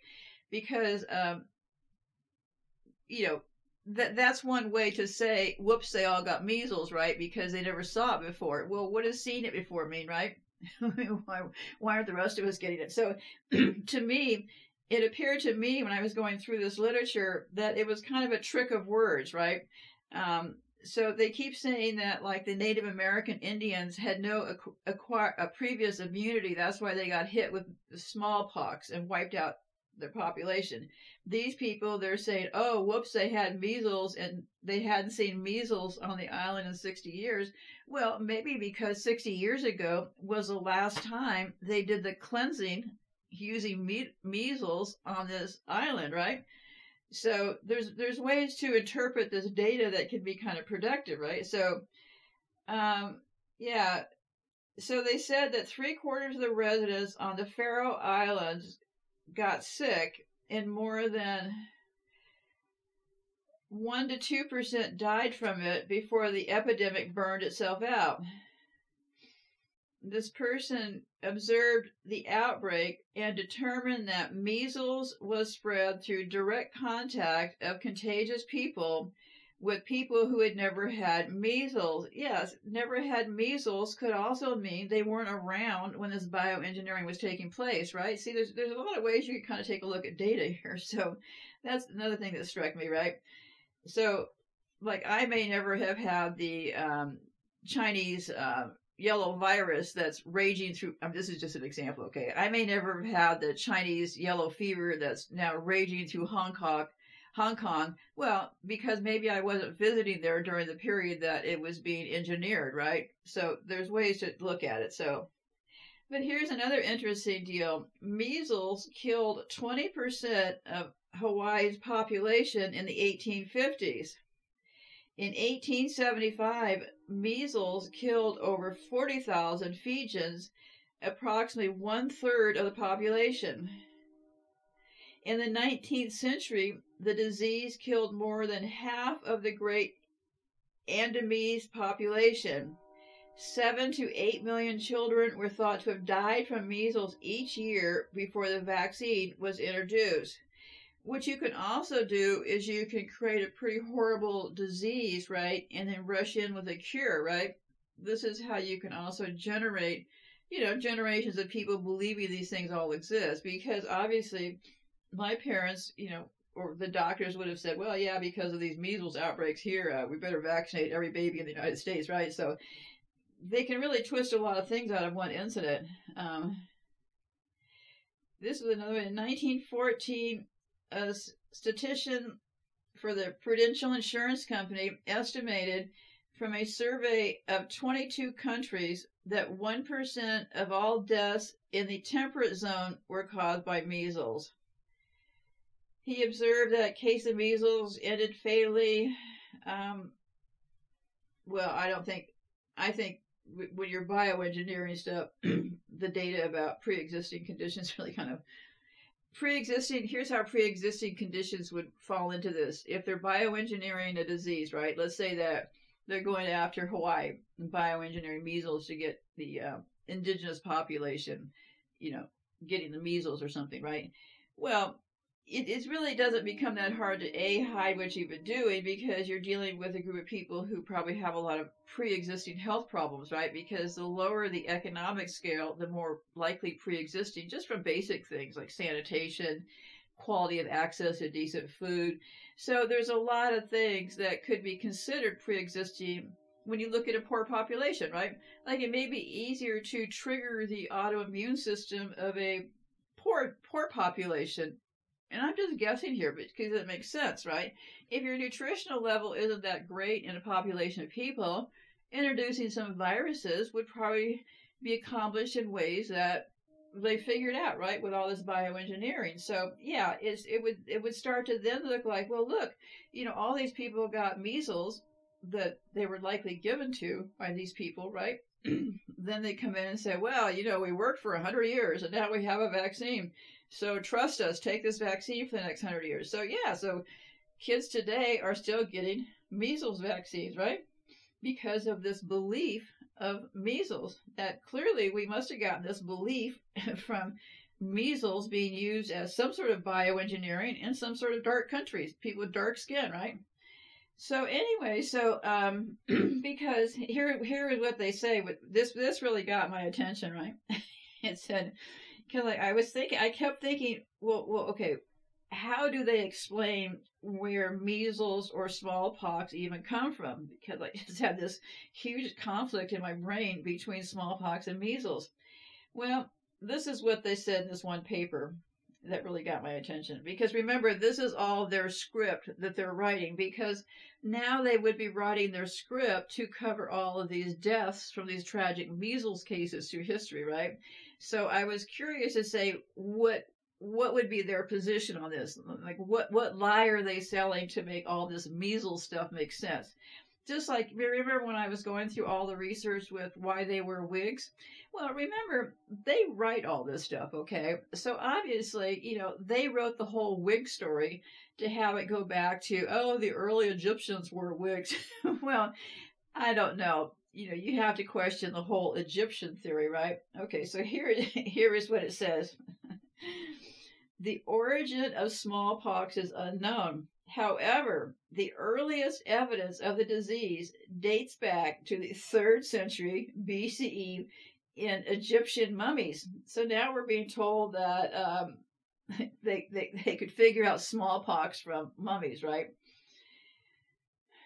And remember, the mummies are how they figured out, and the Egyptian thing was how they figured out the gold and the jewels, right? That big magic trick, right? So question it all, kids. Always question it all. Okay, so it went on to say, the disease historically occurred in outbreaks. Well, yes, because when you're bioengineering something, you're probably doing it in spurts, right?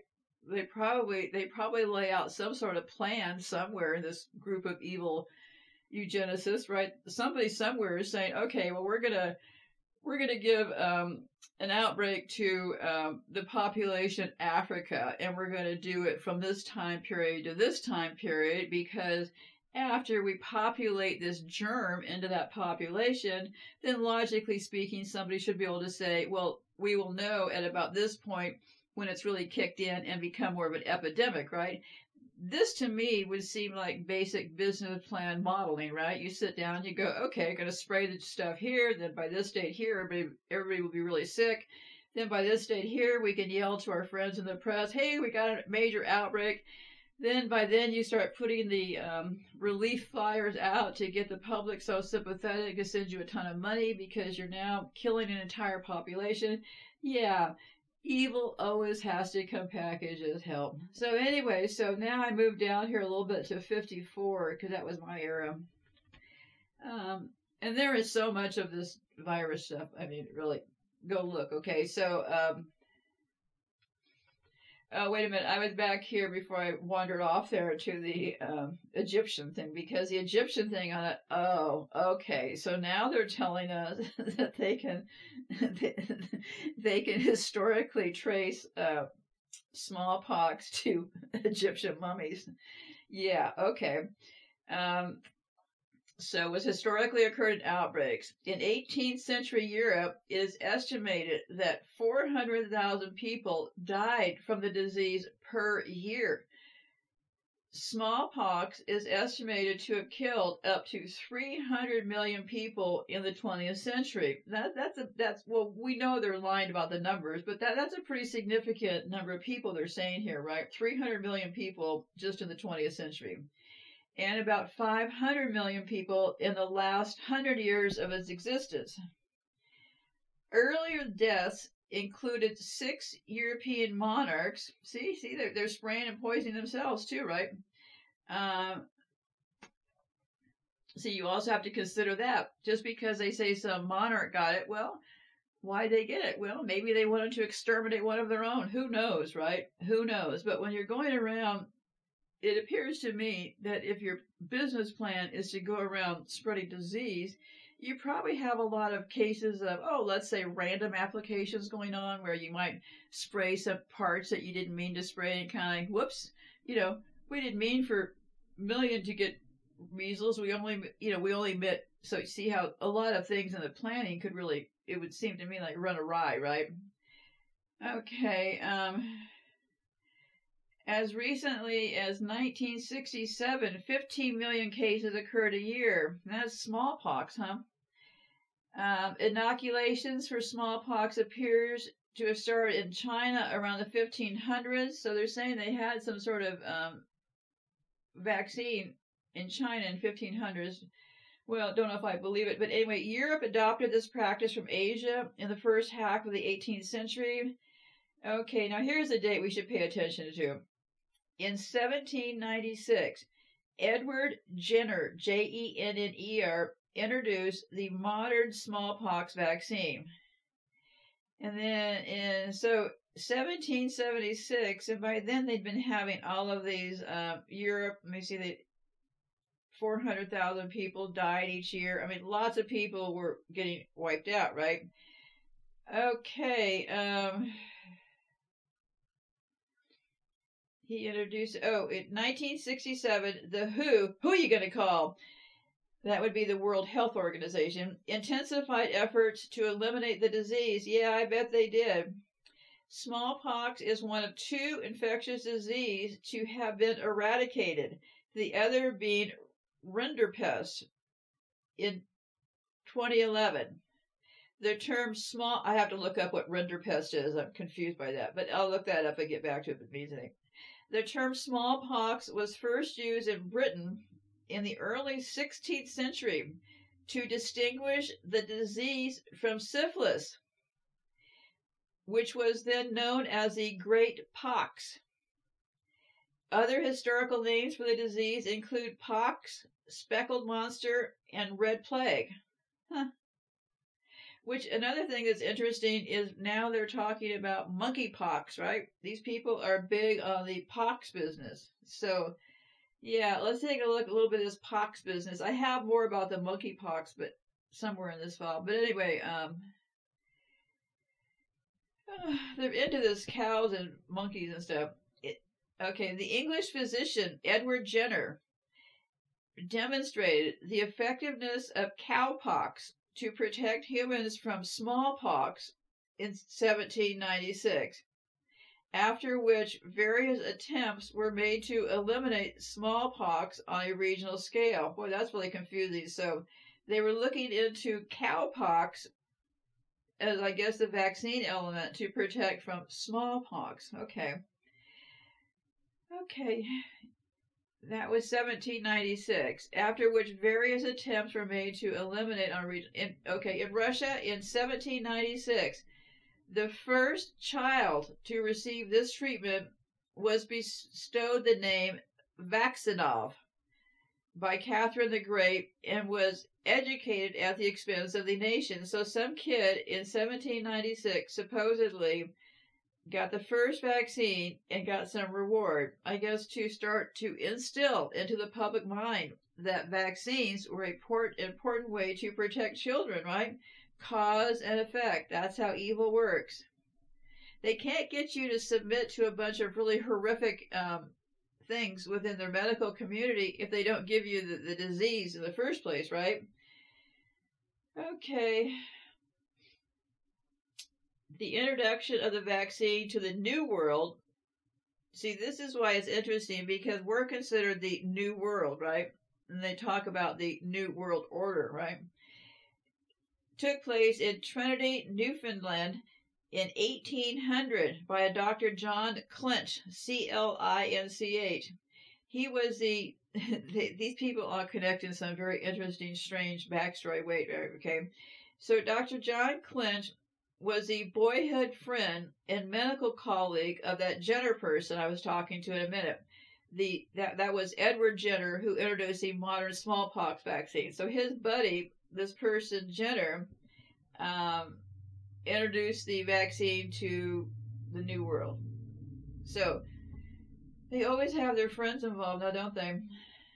As early as 1803, the Spanish crown organized the Balmas expedition to transport the vaccine to the Spanish colonies in the Americas and Philippines and establish mass vaccination programs there.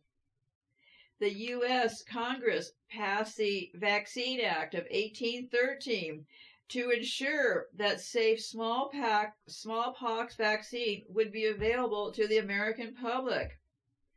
So 1813, they're already kicking into gear with what was the effect of what they already caused, right? Got that one straight, kids? So yeah, they caused this thing. Now they're moving into what the cure is, and that would be 1813.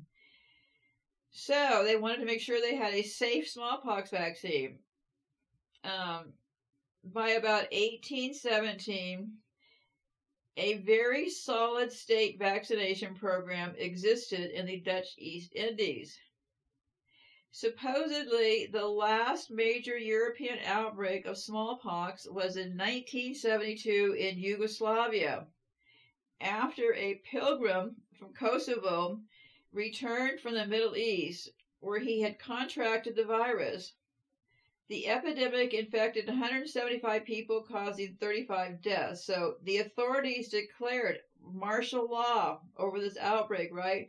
These outbreaks have an everlasting effect, because what can happen, okay, in 72, after all those generations before where measles were a problem, now they can say, well, we don't want to return to how it was before, so we must act immediately. See how these things can have very long-term reactive kind of details attached to them?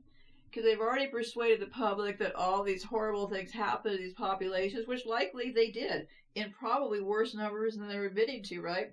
So this thing can be rolled downhill for a very long time. So anyway, so they had a new outbreak in 1972, and that caused them to declare martial law, enforce quarantine, and undertook widespread revaccination of the population, enlisting the help of the who you gonna call. In 2 months, the outbreak was over. Prior to this, there had been a smallpox outbreak in May to July of 1963 in Stockholm, Sweden. So yeah, you can start to get the picture here, right?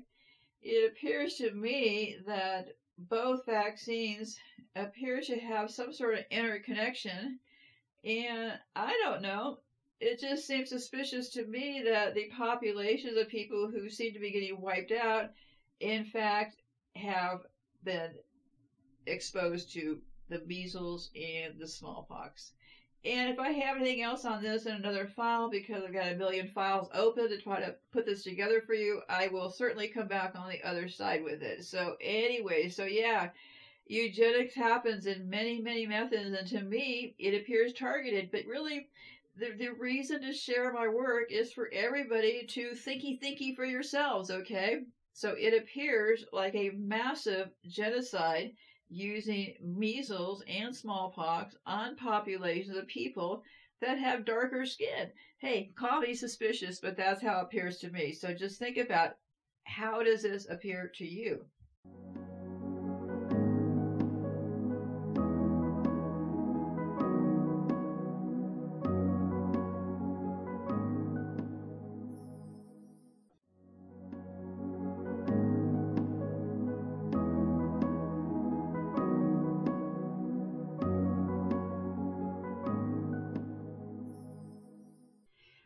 Okay, let's talk about the Bureau of Indian Affairs. The Bureau of Indian Affairs, also known as BIA, is a United States federal agency within the Department of the Interior. It is responsible for implementing federal laws and policies related to American Indians and Alaskan Natives, and administering and managing over, this is too big for me, 55 million acres, 225,000 kilometers of land held in trust by the U.S. federal government for Indian tribes. So evidently the land is held in trust by the U.S. government. Interesting, huh? Can't even have their own land back. It renders services to roughly 2 million indigenous Americans across 574 federally recognized tribes. The BIA is governed by a director and overseen by the Assistant Secretary for Indian Affairs, who answers to the Secretary of the Interior. The BIA, or Bureau of Indian Affairs, works with tribal governments to help administer law enforcement and justice, promote development in agriculture and infrastructure. The BIA's mission and mandate historically reflected the U.S. government's prevailing policy of forced assimilation of Native peoples and their land, beginning with the Indian Self-Determination and Education Assistance Act of 1975. The BIA has increasingly emphasized tribal self-determination and peer-to-peer relationships between tribal governments and federal government. Well, I wonder how that's working out. Anybody trust the federal government? Between 1824, that gives us a date there, and 1977, the BIA was led by a total of 42 commissioners, all of whom 6 were indigenous descent. So yeah, these people really weren't totally represented. Surprise, surprise. And here are some agency things, okay? They had the Office of Indian Trade from 1806 to 1822. In 1789, U.S. Congress placed North American relations within the newly formed War Department. By 1806, the Congress had created a Superintendent of Indian Trade, or Office of Indian Trade, within the War Department, who was charged with maintaining the factory trading network of the fur trade. The post was held by Thomas McKenzie from 1816. McKinney from 1816 until the abolition of the factory system in 1822. Boy, they're always about that money, aren't they? Okay, the government licensed traders to have some control in Indian territories and gain. Oh, yeah. Well, of course, the Indian trade was so the government could license traders to have some control over the territories and get a share of the trade. Then they had this thing called the Bureau of Indian Affairs, 1824. That was the abolition of the factory system. So this factory system, I guess, they operated within the territories to grab part of the money back. Okay. The Bureau of Indian Affairs was formed March, I already said that. They preferred to call it the Indian Office. Then they had this era, they name all these things, right? Called the Removal Era. That was 1830 to 1850. The BIA's goal to protect domestic and dependent nations was reaffirmed in the 1831 court case, Cherokee Nations versus Georgia. So yeah, they were enforcing expansion, and the Cherokees were fighting it, and they won something in court. This stuff could take months and years, and I certainly hope you will go over to the website and learn a lot more about this. Okay, let me get down here to some other key points. So all this is going on, and darn those activists, right? With the rise of American Indian activism in the 1960s and 1970s, and increasing demands for enforcement of treaty rights and sovereignty rights, the 1970s were a particularly turbulent period of BIA history. The rise of activist groups such as the American Indian Movement worried the U.S. government and FBI responded both overtly and covertly and to suppress possible uprising among, the CIA and those people are always working covertly, right? And probably there's these leading Indian groups. Now, I do not know this for a fact, okay, but I'm guessing the current leading Indian groups are probably these people, right? Not the real Indians. Controlled opposition, folks, controlled opposition. So anyway, so they had an occupation of BIA headquarters in 1972. About the Trail of Broken Treaties walk, the Broken Treaties, I have a documentary over at the website to take a look at. Remember, when you're dealing with psychopaths, they're going to change the rules every 2 seconds. And look no further than the Native American Indians to see exactly how this works, okay? How they set up things. I talked about these people, the Indians, when I was talking about, Appalachia, that Trail of Tears. That was to get them off of some property where they discovered something, gold, oil, or something. It's always about renegotiating a good deal for them, a better deal for them, a way to rob and steal. So let me just close with a mission statement of the BIA. The Bureau is currently trying to evolve from a supervisory to an adversary role. However, this has been a difficult task as the BIA is known by many Indians as playing a police role in which the U.S. government historically dictated to tribes and their members what they could and could not do in accordance with treaties signed by both. You make a deal with the devil and you come up with nothing but devil juice all over you.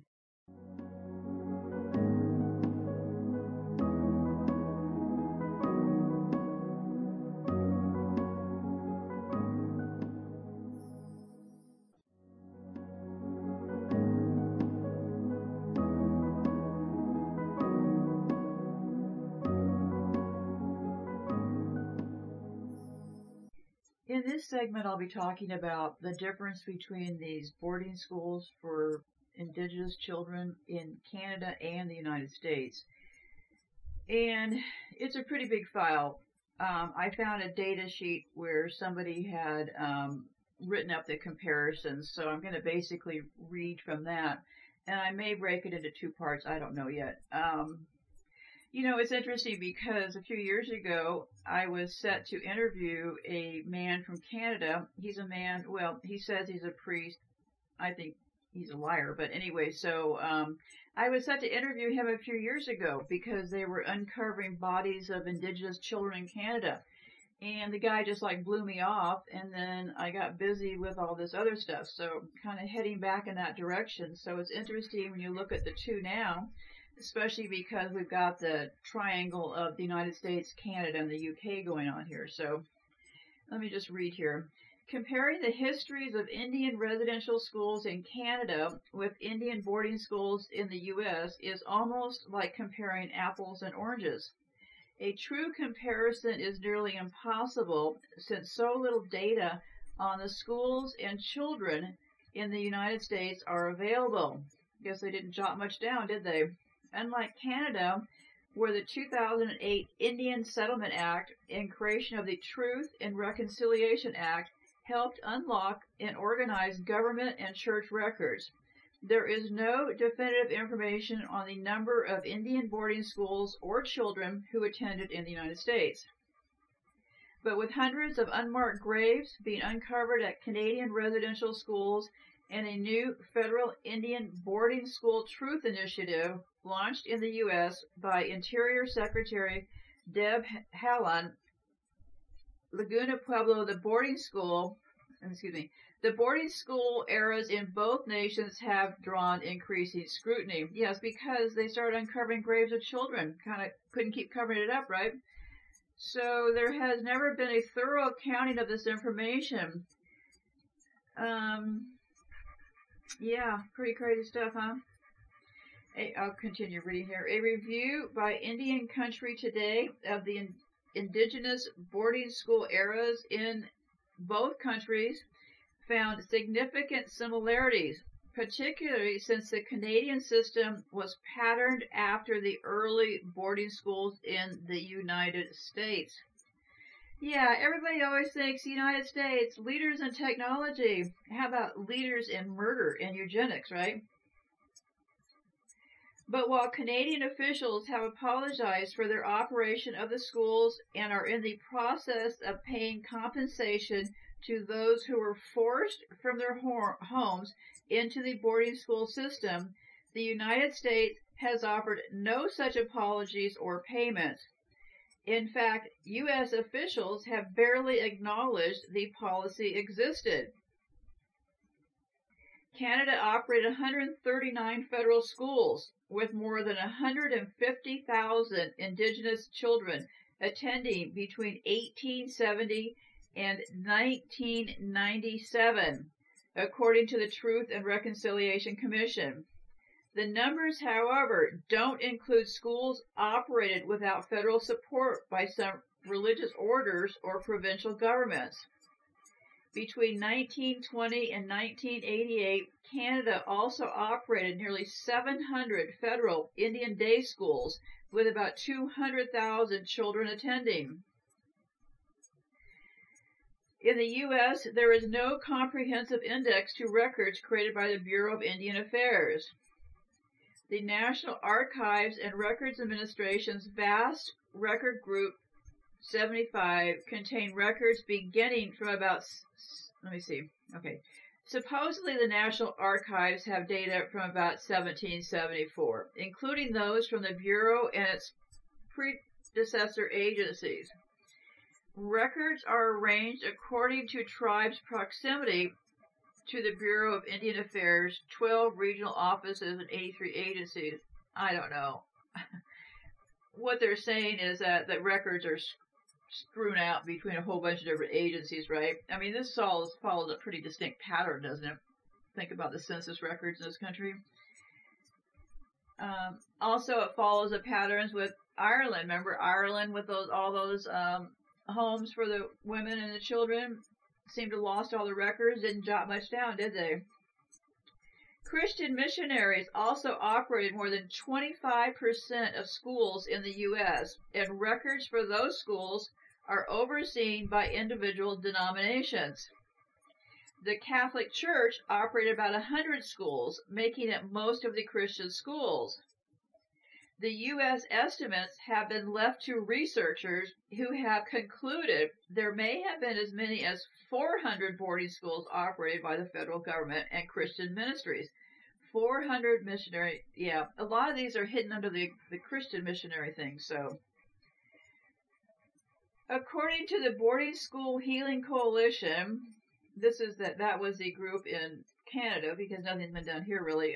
By 1900, there were 20,000 children in boarding schools, and by 1925, that number had more than tripled.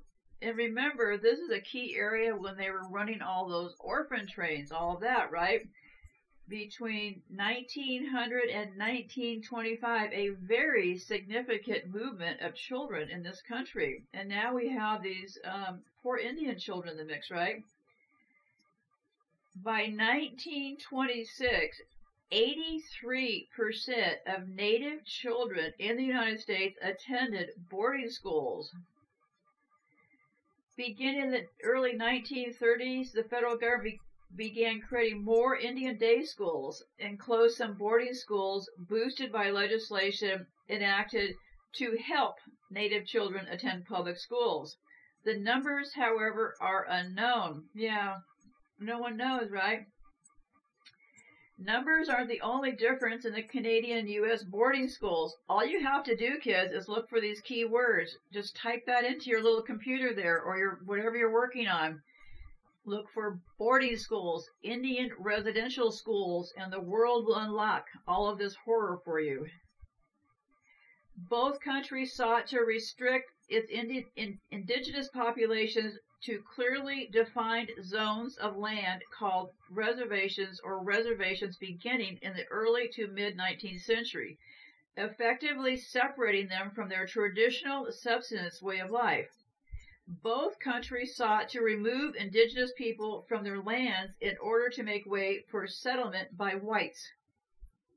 And like the Americans, Canadians embraced assimilation policies aimed at civilizing indigenous people through education that separated them from family, forbade speaking of native languages, or engaging in traditional culture or spiritual ways.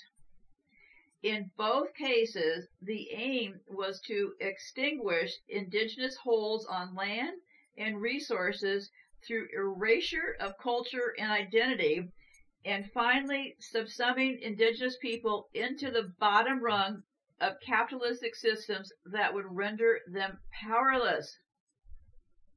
Sounds like the caste system to me. Life for Indian children at schools, both in Canada and the U.S., was one of emphasizing strict military-style order and harsh disciplines.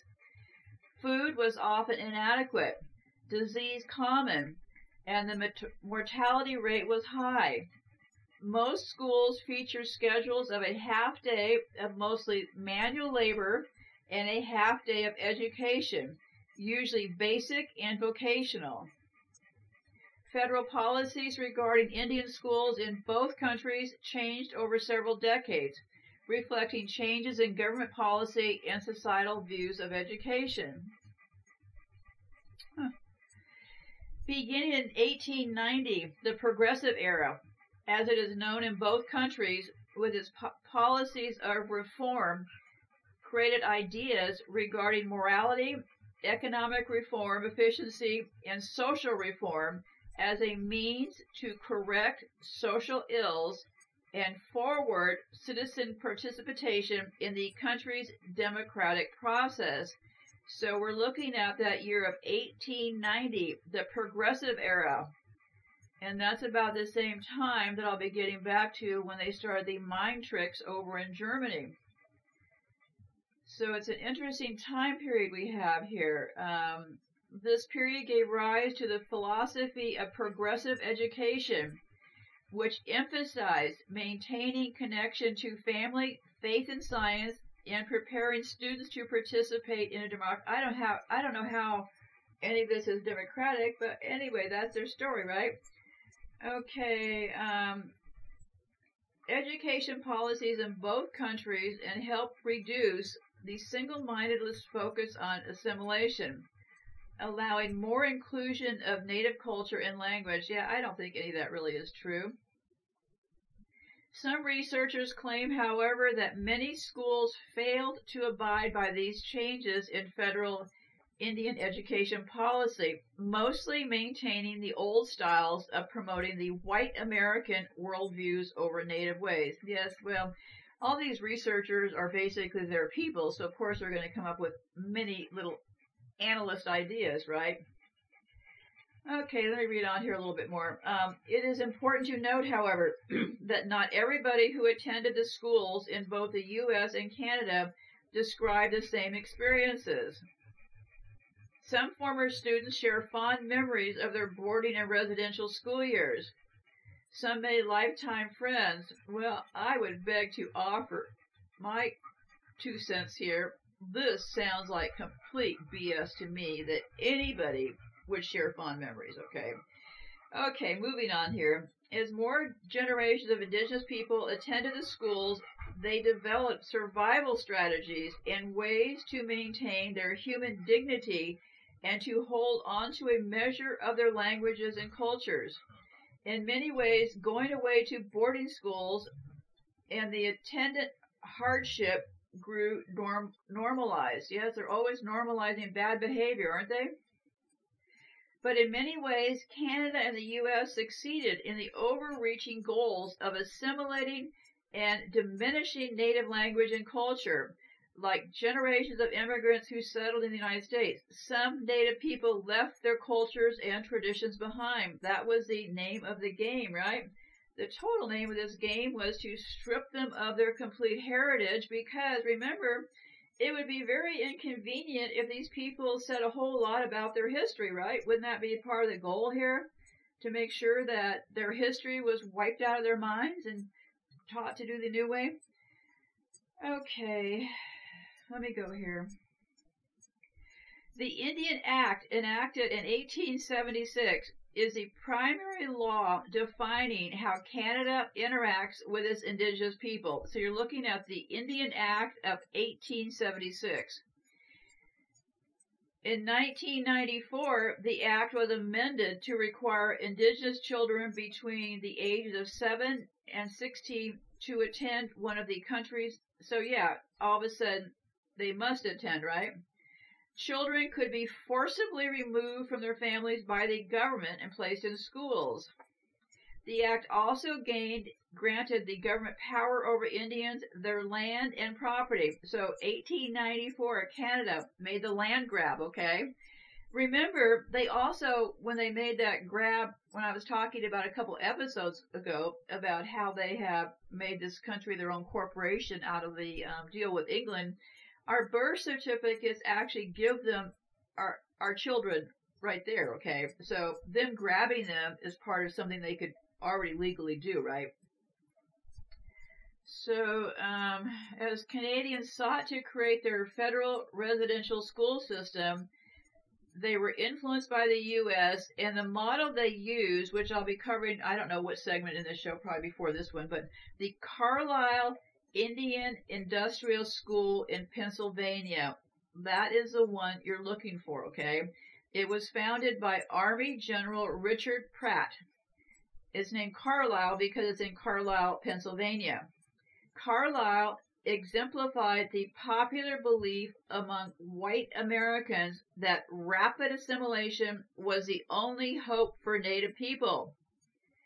Pratt is the author of the infamous phrase, "Kill the Indian to save the man." So, yeah, so all of this got modeled into Canada, okay? In 1876,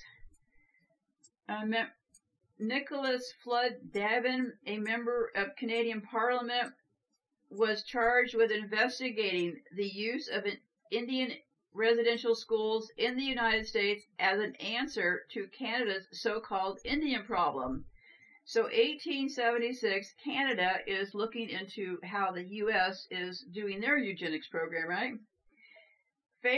Favorably impressed with schools such as Carlisle, Davin recommended that Canada adopt a similar system.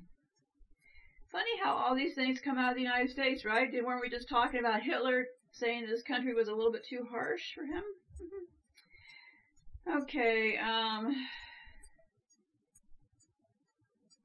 this is how it kind of got started. The remains of 215 children were found buried at the site of the former Kamloops Indian Residential School in May of 2021. So as they've been uncovering these bodies is what has been rattling their cages and getting them to start investigating, right? They didn't seem to be ever mentioning any of this before all this, right? Seems like it just kind of cropped up out of nowhere when they found some bodies in graves. That's what happens when you don't jot things down. Nobody can find things until they stumble on them, right? Almost all of the residential schools in Canada were operated by Christian missionaries. The Catholic Church ran approximately 70%, while the Anglican and United Churches were responsible for the rest. The federal government contracted directly with churches to run the schools. There were 80 Indian residential schools in operation in Canada in 1931, the pinnacle of the school program. In 1968, the federal government took over direct control of schools in 1968 in Canada. Okay, a lot happening around that 68-71 time frame. Although churches were still allowed to appoint school administrators, so I guess they probably took over the funding is what had happened, right? But it seems like the churches had to be in charge if they could put the administrators in, but I don't know. The last residential school in Canada closed in 1996. We are right now in 2022. That would be 23 years ago. By 1999, there were 2,500 lawsuits launched over abuse at the schools.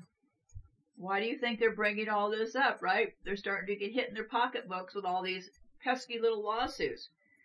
The Canadian government also ran day schools for Indigenous children. Although they were separate from the residential schools, they were operated by the same missionary groups, Catholic and Protestants, that ran the residential schools. So yeah, they had a lock on it, right? They're running the residential schools and the day schools. So, between 1920 and 1988, in Canada, there were nearly 700 federally run Indian day schools throughout the country. About 200,000 Indigenous children attended those schools, which carried many of the same negative elements as the residential schools: harsh discipline, erasure of native languages, and culture and sexual abuse. Okay, I'll finish up here. Few of the missionary leaders at the schools held teaching certificates. Most principals were clergymen with limited educational experience. Physical abuse was common and harsh. Sexual abuse was also pervasive, although government documents indicate that officials were aware of these problems. They mostly chose to overlook them, according to reports by researchers and the Truth and Reconciliation Committee. So if you want to know more about what Canada is up to, go look for the Truth and Reconciliation Commission. A 1946 Special Joint Committee of the Senate and House of Commons examined conditions at the schools and suggested they be abandoned in favor of integrating Indigenous children into provincial schools. So this was going on since late 1800s. In 1946, they think, hey, maybe we should make some changes, right? In 1951, and I'm still talking about Canada here, the Indian Act was amended to allow the federal government to enter into agreements with provincial schools to accept Native students. By 1960, the number of Native students in Canada attending provincial or public schools surpassed those living in residential schools. Churches strongly resisted the change. They resisted the change in 1960. More than 60 residential schools remained because these churches resisted the change. Residential schools increasingly served as orphanages and child welfare facilities for indigenous children beginning in the 1940s. By 1960, the federal government estimated that 50% of children at residential schools were there for child welfare reasons. In 1967, the Hawthorne Report, a government study, again strongly criticized residential schools and recommended more integration into provincial schools. In the 1960s and early 70s, a Canadian policy known as the 60s scoop emerged in, a Canadian policy known as the 60s, that's all it's known as, SIXTIES, they emerged in which child welfare authorities began to scoop up or remove, oh, I get it, okay, it's called the 60s scoop, okay, and this was, they began to scoop up or remove indigenous children from their families for placement into foster homes for which they were adopted into white families. The policy persisted into the 1980s. So 60s and 70s until the 80s, they had this thing called the 60s scoop, where they went around and scooped up these children. By the late 1960s and early 70s, a Canadian, oh, I just read that, sorry. So they were scooping them up then, up until the 1980s. But they said by the late 60s and early 70s, indigenous people began to gain a greater voice in the education of their children. But even today, indigenous people and children in Canada are taken away from their families disproportionately. In 2016, more than 52% of children in foster care were indigenous despite making up only 7.7% of the population. In 2006, the Indian Reservation Schools Settlement Agreement, that was after they got caught with the bodies, right, was approved by the Canadian government and indigenous people. Former residential school students received financial compensation. As part of the government, they paid $125 million. Oh, yeah, right. Okay, like anybody could pay. And everything's about money, right? This is money they printed up. They're paying these poor families with. Okay, there's a little bit here as far as this Truth and Reconciliation Commit, I think is important to know. So let me come back on the other side with what this committee is and more about what went on between the U.S. and Canada, because we need to kind of get an idea of what this picture is. And I'm sincerely hoping, I'm sharing my research with you so you will then go and look further for yourself. I can't cover every minute detail. I'm just hoping to inspire you to go look for yourself a little bit more. How'd we get here? Not enough looking around. Many of us have heard the Native American story of the two wolves. What we were not told, however, is that the modern version going around on the internet is not the original story that is passed down through Native American tribes. The original story is much different, fundamentally so, even in the lessons it teaches. This is the internet version you may have heard. An old Cherokee is teaching his grandson about life. "A fight is going on inside me," he said to the boy. "It is a terrible fight, and it is between two wolves. One is evil. He is anger, envy, sorrow, regret, greed, arrogance, self-pity, guilt, resentment, inferiority, lies, false pride, superiority, and ego." He continued, "The other is good. He is joy, peace, love, hope, serenity, humility, kindness, benevolence, empathy, generosity, truth, compassion, and faith. The same fight is going on inside of you, and inside of every other person too. The grandson thought about it for a minute and then asked his grandfather, which wolf will win? You might have heard the modern censored internet story ending like this. The old Cherokee simply replied, the one you feed. In the Cherokee world, however, and in the original story of the two wolves that has been passed down through Native American tribes, the story ends this way. The old Cherokee simply replied, if you feed them right, they both win, and the story goes on. You see, if I only choose to feed the white wolf, the black one will be hiding around every corner waiting for me to become distracted or weak and jump to get the attention he craves. He will always be angry and always fighting the white wolf. But if I acknowledge him, he is happy, and the white wolf is happy, and we all win. For the black wolf has many qualities: tenacity, courage, fearlessness, strong-willed, and great strategic thinking that I have need of at times and that the white wolf lacks. But the white wolf has compassion, caring, strength, and the ability to recognize what is in the best interest of all. You see, son, the white wolf needs the black wolf at his side.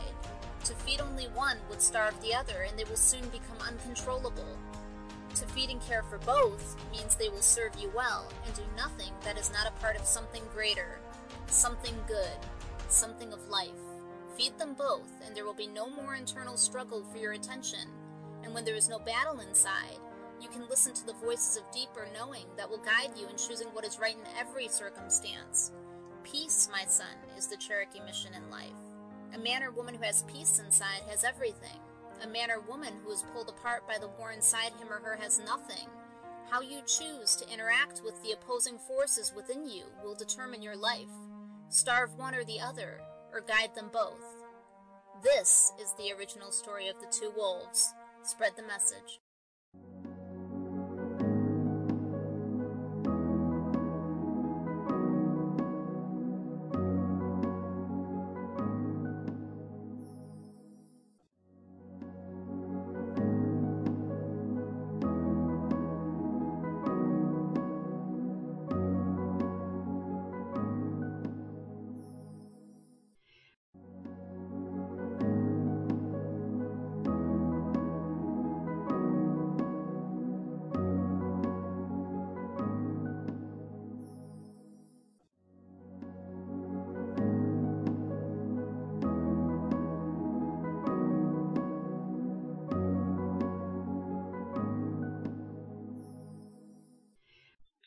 Okay, I'm going to keep reading from this piece because it's very interesting as far as, of all the things that I read, this thing kind of pulled it together. As the world expressed shock over recent discoveries of hundreds of unmarked graves of children at residential schools, this was in Canada, Pope Francis issued a statement saying he would meet the indigenous groups at the Vatican in December. I'm sorry, I don't know which year, just a few years ago. Among the issues expected to be discussed is the fact that the church still owes more than $20 million of its share of the settlement for survivors. Oh, okay. In 2019, the Canadian Federal Court approved a nationwide class action settlement for Indigenous people who were forced to attend federal Indian day schools. The government began processing claims in January of 2021, like 1 year ago, with survivors set to receive compensation of $10,000 each.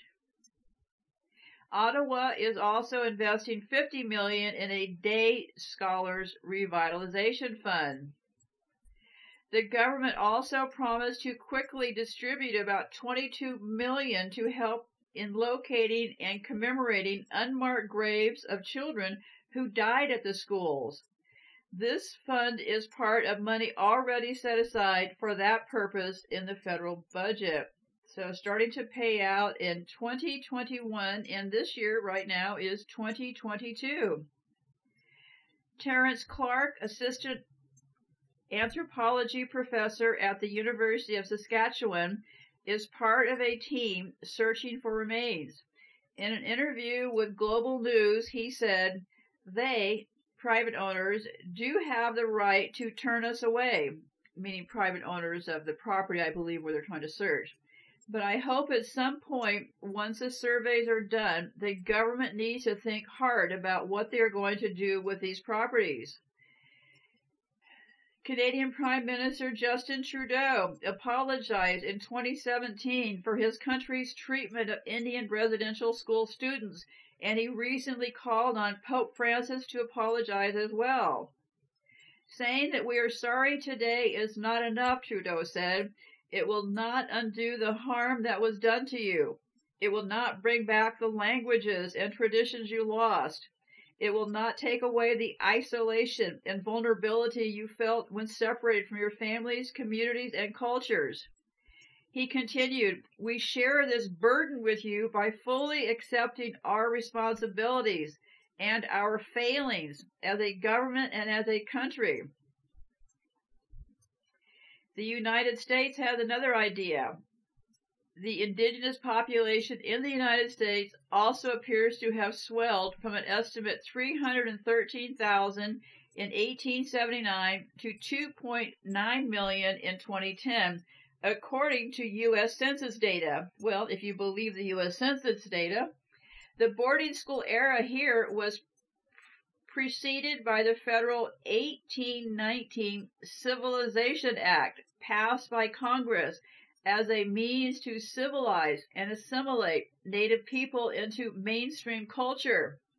Thus began a transition in U.S. federal Indian policy from adversarial to paternalistic. 1819 is called the Civilization Act, okay? It's what I've been saying for a very long time now, right? Everybody in this country, everybody, not everybody, but a lot, are mimicking psychopathic behavior, right? That is how it's been working. They've been dragging people over to their side. So what's happening? Everybody behaving like a bunch of mini psychopaths. Well, what's going to happen in the end here? I don't know, but this is beyond anything I really would have imagined, right? I really would have imagined anything like this happening. It's almost hard to kind of to process through your own brains, right? As far as how evil this really is, right? And the interesting thing is that they want us to be like them. And that's what they did to these Indian people, to take their culture, which was clearly pretty kind and getting along kind of a culture, and to transform them into mini psychopaths. So, Congress relied on Christian missionaries already in place among Native communities to carry out its directives, to introduce Indians to the habits and acts of civilization, instruct them in the mode of agriculture, and for teaching their children in reading, writing, and arithmetic. They just want us to be like them. Sadly, they have a lot of people over on their side right now. Be careful of your choices, kids. In 1867, President Ulysses S. Grant, his administration created a peace policy designed to civilize Native people through assimilation education policies. They emphasized a Christian education as the best path to enable Indians to perform duties of the family, state, and church. Well, I would have to argue, it seemed to me like they were doing okay on their own, right? Okay, prior to the peace policy, Catholic missionaries played a large role in carrying out federal education policies, but found themselves pushed out as anti-Catholic sentiment favored Protestant schools in the late 19th century. So the Catholics got edged out by the Protestants. They regained their status and access to federal fundings, however, after a 1908 Supreme Court decision. The decision was Quickbear versus Loop. It ruled that Native people could pay for tuition at Catholic schools by surrendering their treaty and trust fund money. The federal government operated about 2/3 of the U.S. Indian boarding schools. The federal government operated 2/3. Most of the Christian boarding school and day schools were operated by the Catholic Church, with more than 100 schools. The Bureau of Catholic Indian Missions was founded in 1874. They played a dominant role in influencing the government's Indian policy. So we got a lot of good dates to take a look at here. We're still circling around that mid-1800 time frame, right? By the 1880s, there were 60 Indian boarding schools. I'm talking about the United States right now. 60 Indian boarding schools servicing 6,200 children. The boarding school heyday lasted until the 1930s, and some historians describe the era as Native education history as education for extinction. Yes, that's what happens when you try to change all their customs or language, steal their children. Yeah, extinction, also known as eugenics, right? But this is different because of the way they set out to eradicate everything about them. In 1891, Congress passed the first mandatory school attendance law for Native children. And in 1893, Congress empowered the Secretary of the Interior to withhold rations and annuities from parents who refused to send their children to school. Unlike Canada, however, parents could choose to send their children to public or mission day schools. But lack of transportation, lack of proximity to local schools, and money for clothing and food forced many families to send children to faraway boarding schools. As in Canada, death was a very real possibility for Indian boarding school students. There's a publication that I looked up called Indian Country Today. They found several copies of pre-printed boarding school roster forms, okay? And they had columns labeled, these forms were from the Bureau of Catholic Indian School, okay? So that's another name, Bureau of Catholic Indian School. And they had columns labeled graduated, ran away, and died. 3 columns. Schools were paid by the federal government according to the number of children attending based on the filing of such documents. The number of children who died at U.S. Indian boarding schools is unknown, however. As in Canada, U.S. boarding school policy often discouraged incurring the expense of shipping children's remains home. Yes, they didn't want to spend that money, now did they? They were usually buried near the schools in cemeteries or unmarked burial sites that have long since been forgotten. Some government and religious boarding schools used an outing program in which teenage students worked for local white families or farmers. Although the outing program varied from school to school, students were mostly employed as farm laborers or domestics. Employers paid wages directly to the schools. Students were sometimes given a small amount of spending money. Some schools promised to give students their accumulated wages at graduation. In some cases, however, students received nothing. Educators viewed the program as a valuable extension of the assimilation process. Yes, I bet they did, didn't they? And it appeared that I looked in Canada did not employ an outing program. This is kind of a way to farm out child slaves, right? Child slaves to people to get them working. Although not well documented, Christian boarding schools in the United States also appear to play a role in child welfare, as they did in Canada.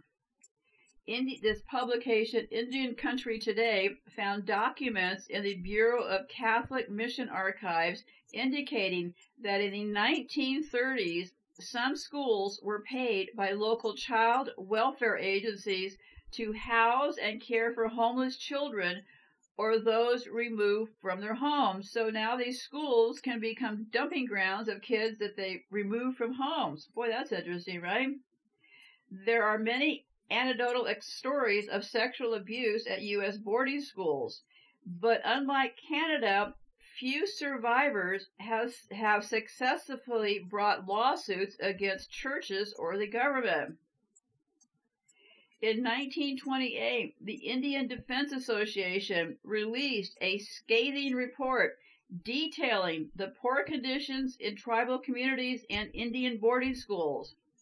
Social reformer John Collier, the association's secretary, championed the inclusion of progressive education ideals in Indian education programs.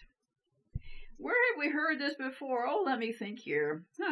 Same thing with the homes for the mentally handicapped. You know, the reporters snuck in there and then made these scathing reports, right? 1928, scathing reports. Okay, so what did they do from there? Well, 1933, President Franklin Roosevelt, he appointed Collier, the guy who made the scathing report, as head of the Bureau of Indian Affairs, where he helped to drive a number of important changes in United States federal Indian policy.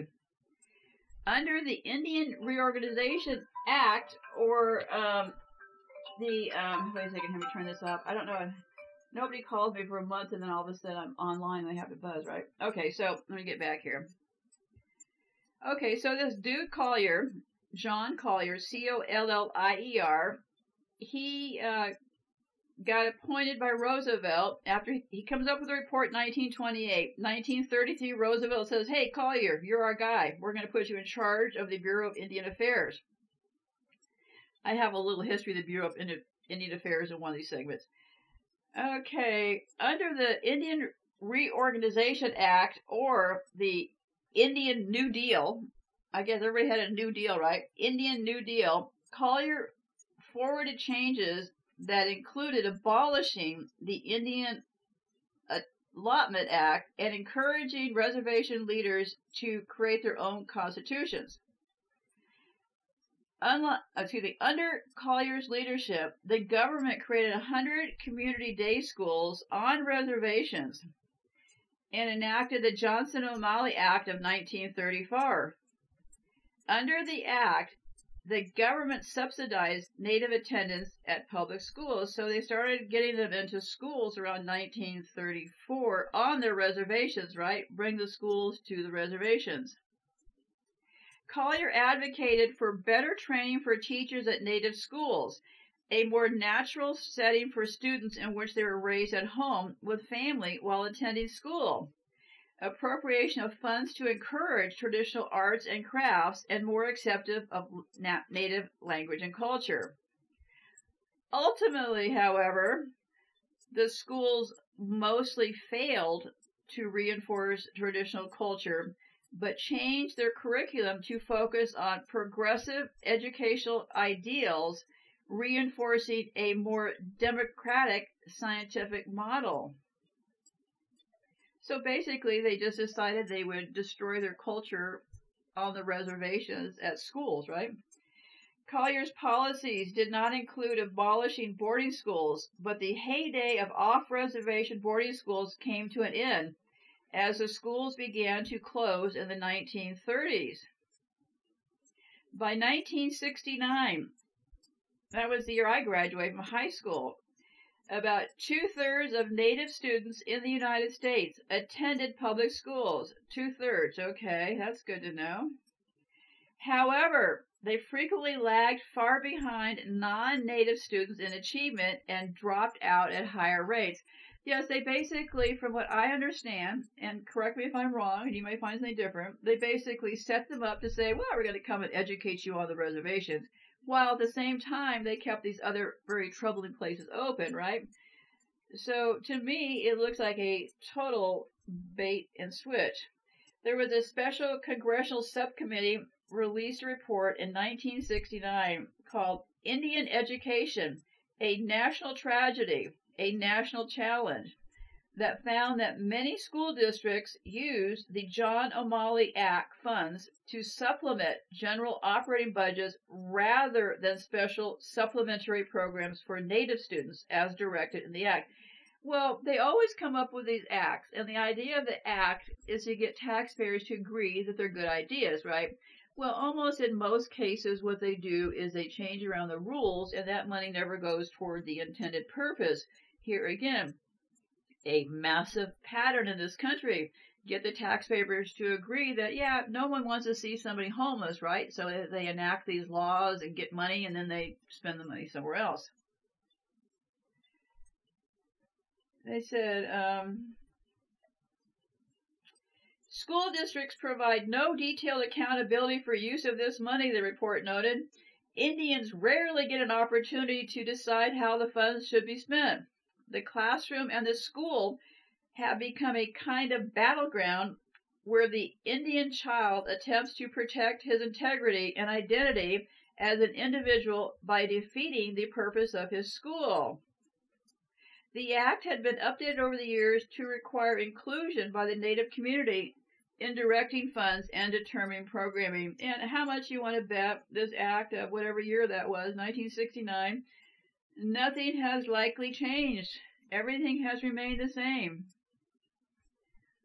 After World War II and the Indian Relocation Act, in which Indian families were encouraged to resettle in cities, Native children began to be removed from their families by child welfare authorities at higher rates than non-Native children.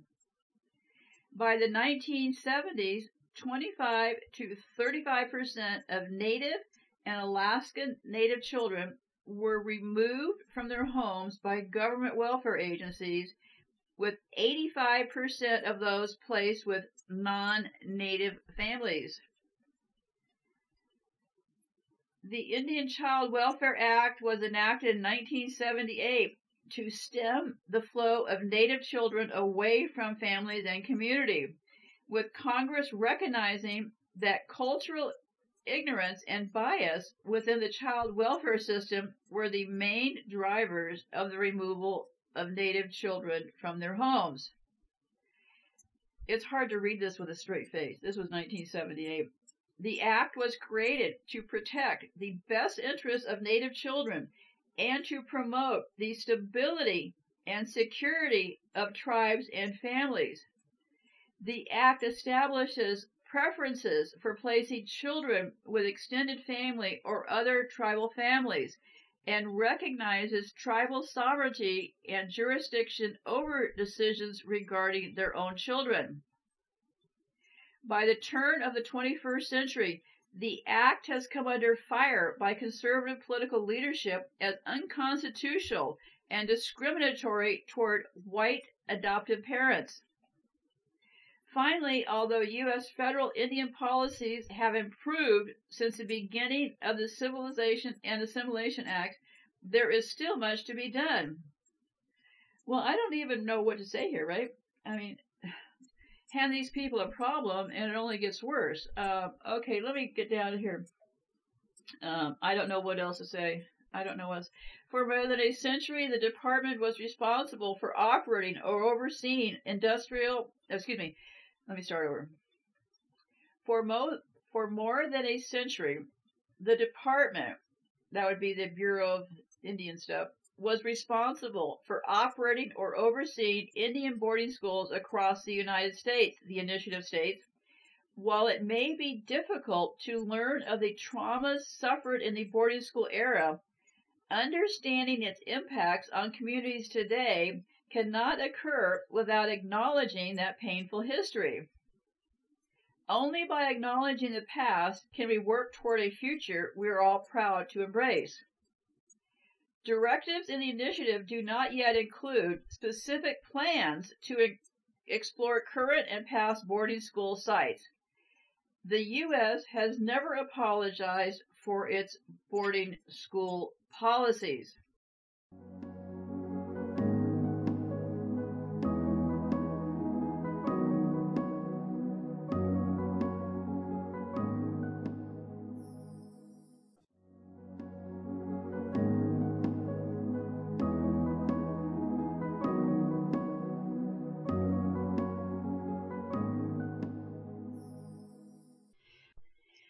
Okay, what I'd like to close with are some couple of random thoughts, and then I'd also like to talk about a school, specifically an Indian industrial school that is located about an hour from where I currently live.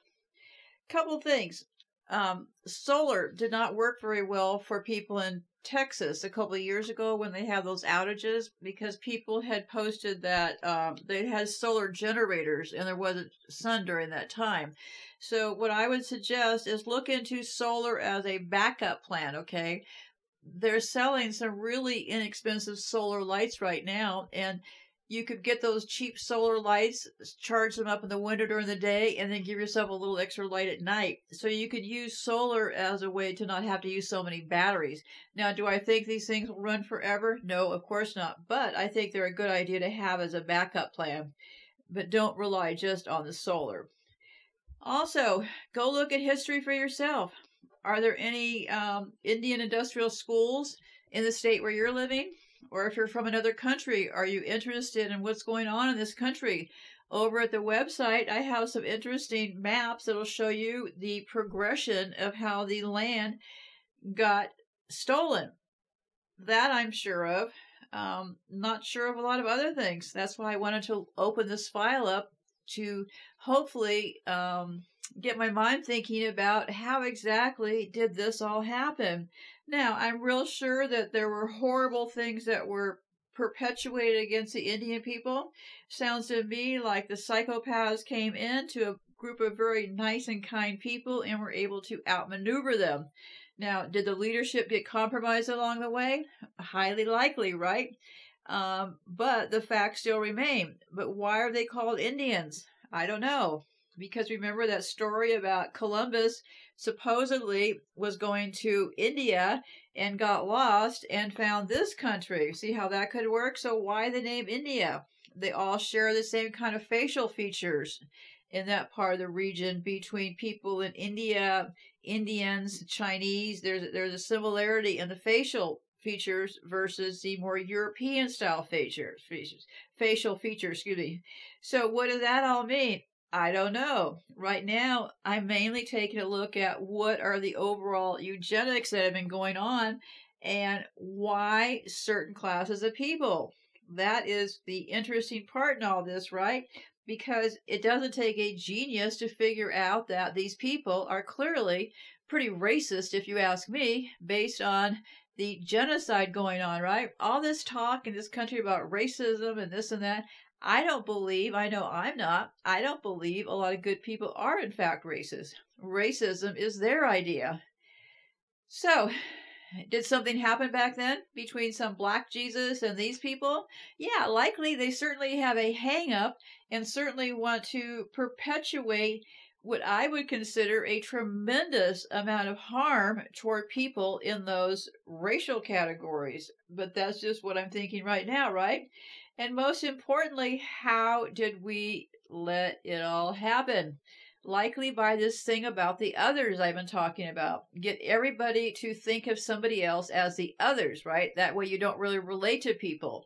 Like, who could relate to somebody if your parents were white settlers in Montana like I was, to somebody who their family came over on some dreadful boat out of Africa? See what I mean? Divide and conquer is, in fact, the name of the game. So let me get back to close off with this very interesting school. It's called the Indian Industrial School at Genoa, Nebraska. And I have some very, very interesting pictures that they put together from this group that's going out and trying to, resurrect these things and see what's going on. And keep in mind, the United States has not apologized for anything, okay? So the facility was completed in 1884 and operated until 1934. It is now restored and is owned and operated by a foundation as the Genoa U.S. Indian School Museum. The building is listed on the National Register of Historic Places. I have been to this town because I used to go to auctions around here when I was selling on eBay. So yeah, obviously when I was there, I had no idea. So I'm telling you about this because I do believe that this is true. I see no reason to think that these people over here in a small town in Nebraska Now, I'm not ruling out that people in small towns don't do equally horrific things, so don't misguide that part of it, right? Okay. So I have every reason to believe that this is real. So the facility opened on February the 20th, 1884, and like other such schools, its mission was to educate and teach Christianity and European American culture to Native American children for assimilation. The village of Genoa, Nebraska was selected because the federal government already owned the former Pawnee Reservation property there. However, existing buildings on the site were unsuitable and in poor repair. The Pawnee had been removed to Indian Territory in 1879. The Pawnee Nation really were all part of that area. Also, the name Omaha, that's because there was a tribe of Omaha Indians. And I live in the part of the country where the Ponca Indians once lived. Matter of fact, the Ponca Indians, they don't own casinos around here. They own real estate. So I have some neighbors a couple doors down who are Ponca members. So, so the buildings had to be pretty crummy if they were in too poor of shape for these people, right? So like many buildings designed for Indian school campuses, the main building was a simple 3-story structure with a hipped roof and a small triangular pediment above the center entrance. The pairs of tall windows and the strong horizontal lines across the front created a balanced composition. And here again, lots of interesting pictures over there at the website of actually the actual kids who went to the school. The building extended at length from its front facade. This was a popular design during the late 1880s. You'll notice I've been mentioning that over and over because there's certain designs that they replicate over and over, like the Roman-style architecture. Then they call it the Nouveau. You see what I mean? And that is really just to put different years on the same kind of construction, right? Not that complicated, right? So the school expanded, eventually enrolling Native American children from 10 states and over 20 tribes. That's quite a distance, right? Because Nebraska is dead center of this country. They call these states here flyover states, meaning that most people only ever fly over these states, right? So let me see. So 10 states and 20 tribes. That's a lot of distance for those kids to be getting shipped, okay? In time, the school grew from the original 70. Now remember, none of these numbers are correct, okay? From the original 74 students to an enrollment of 599. It encompassed more than 30 buildings on 640 acres. The U.S. government closed the school in 1934 during the Great Depression. At least 102 children died at the school as a result of abuse and neglect, though the true death toll is likely higher. Common causes of death were influenza, COVID, tuberculosis, another cooked-up disease, pneumonia, and heart failure. That really got me. Why were these kids dying of heart failure? Could it be these places were also used as operations to test early hormone usage? That would be my big guess here, kids. Sounds to me like, they were obviously testing on the other kids in the mental asylums and the other orphanages and the orphan trains and stuff, so why not the Indian kids, right? So, pneumonia, heart failure, very suspicious. Another one suspicious, accidental shootings. Well, what's the accident, right? Paralysis. How are kids getting paralyzed? Well, people get paralyzed. People, when you get Parkinson's disease and stuff, it causes a paralysis like of the face or something, right? So, and in one case, a freight car accident also occurred, though some may not have been accidents, but suicides. That is the dreadful, ugly underside of this thing. How many of those poor little children actually committed suicide? So, I don't know. I don't know what to tell you. This one really has gotten me, okay? So, anyways, be safe out there. Goodbye for now. Only when the last tree has been cut down, the last fish been caught, and the last stream poisoned, will we realize we cannot eat money. There are two wolves fighting inside all of us. The first one is evil. The second one is good. Which wolf will win? The one you feed. When you were born, you cried, and the world rejoiced. Live your life so that when you die, the world cries, and you rejoice. It is better to have less thunder in the mouth and more lightning in the hand. Listen, or your tongue will make you deaf. Seek wisdom, not knowledge. Knowledge is of the past. Wisdom is of the future. The weakness of the enemy makes our strength.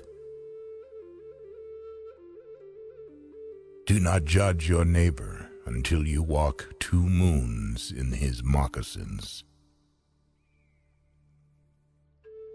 They are not dead who live in the hearts they leave behind. There is nothing as eloquent as a rattlesnake's tail. It is less of a problem to be poor than to be dishonest. A brave man dies but once, a coward many times. Make my enemy brave and strong, so that if defeated, I will not be ashamed. The bird who has eaten cannot fly with the bird that is hungry. Cherish youth, but trust old age. Wisdom comes only when you stop looking for it and start living the life the Creator intended for you. Not every sweet root gives birth to sweet grass. Take only what you need and leave the land as you found it. It is no longer good enough to cry peace. We must act peace, live peace, and live in peace. When a man moves away from nature, his heart becomes hard. Beware of the man who does not talk and the dog that does not bark. Our pleasures are shallow. Our sorrows are deep. It does not require many words to speak the truth. Don't let yesterday use up too much of today. If a man is as wise as a serpent, he can afford to be as harmless as a dove. Poverty is a noose that strangles humility and breeds disrespect for God and man. Remember that your children are not your own, but are lent to you by the Creator. Walk lightly in the spring. Mother Earth is pregnant. Ask questions from your heart, and you will be answered from the heart. There is no death, only a change of worlds. What is life? It is a flash of firefly in the night. It is the breath of a buffalo in the wintertime. It is as the little shadow that runs across the grass and loses itself in the sunset.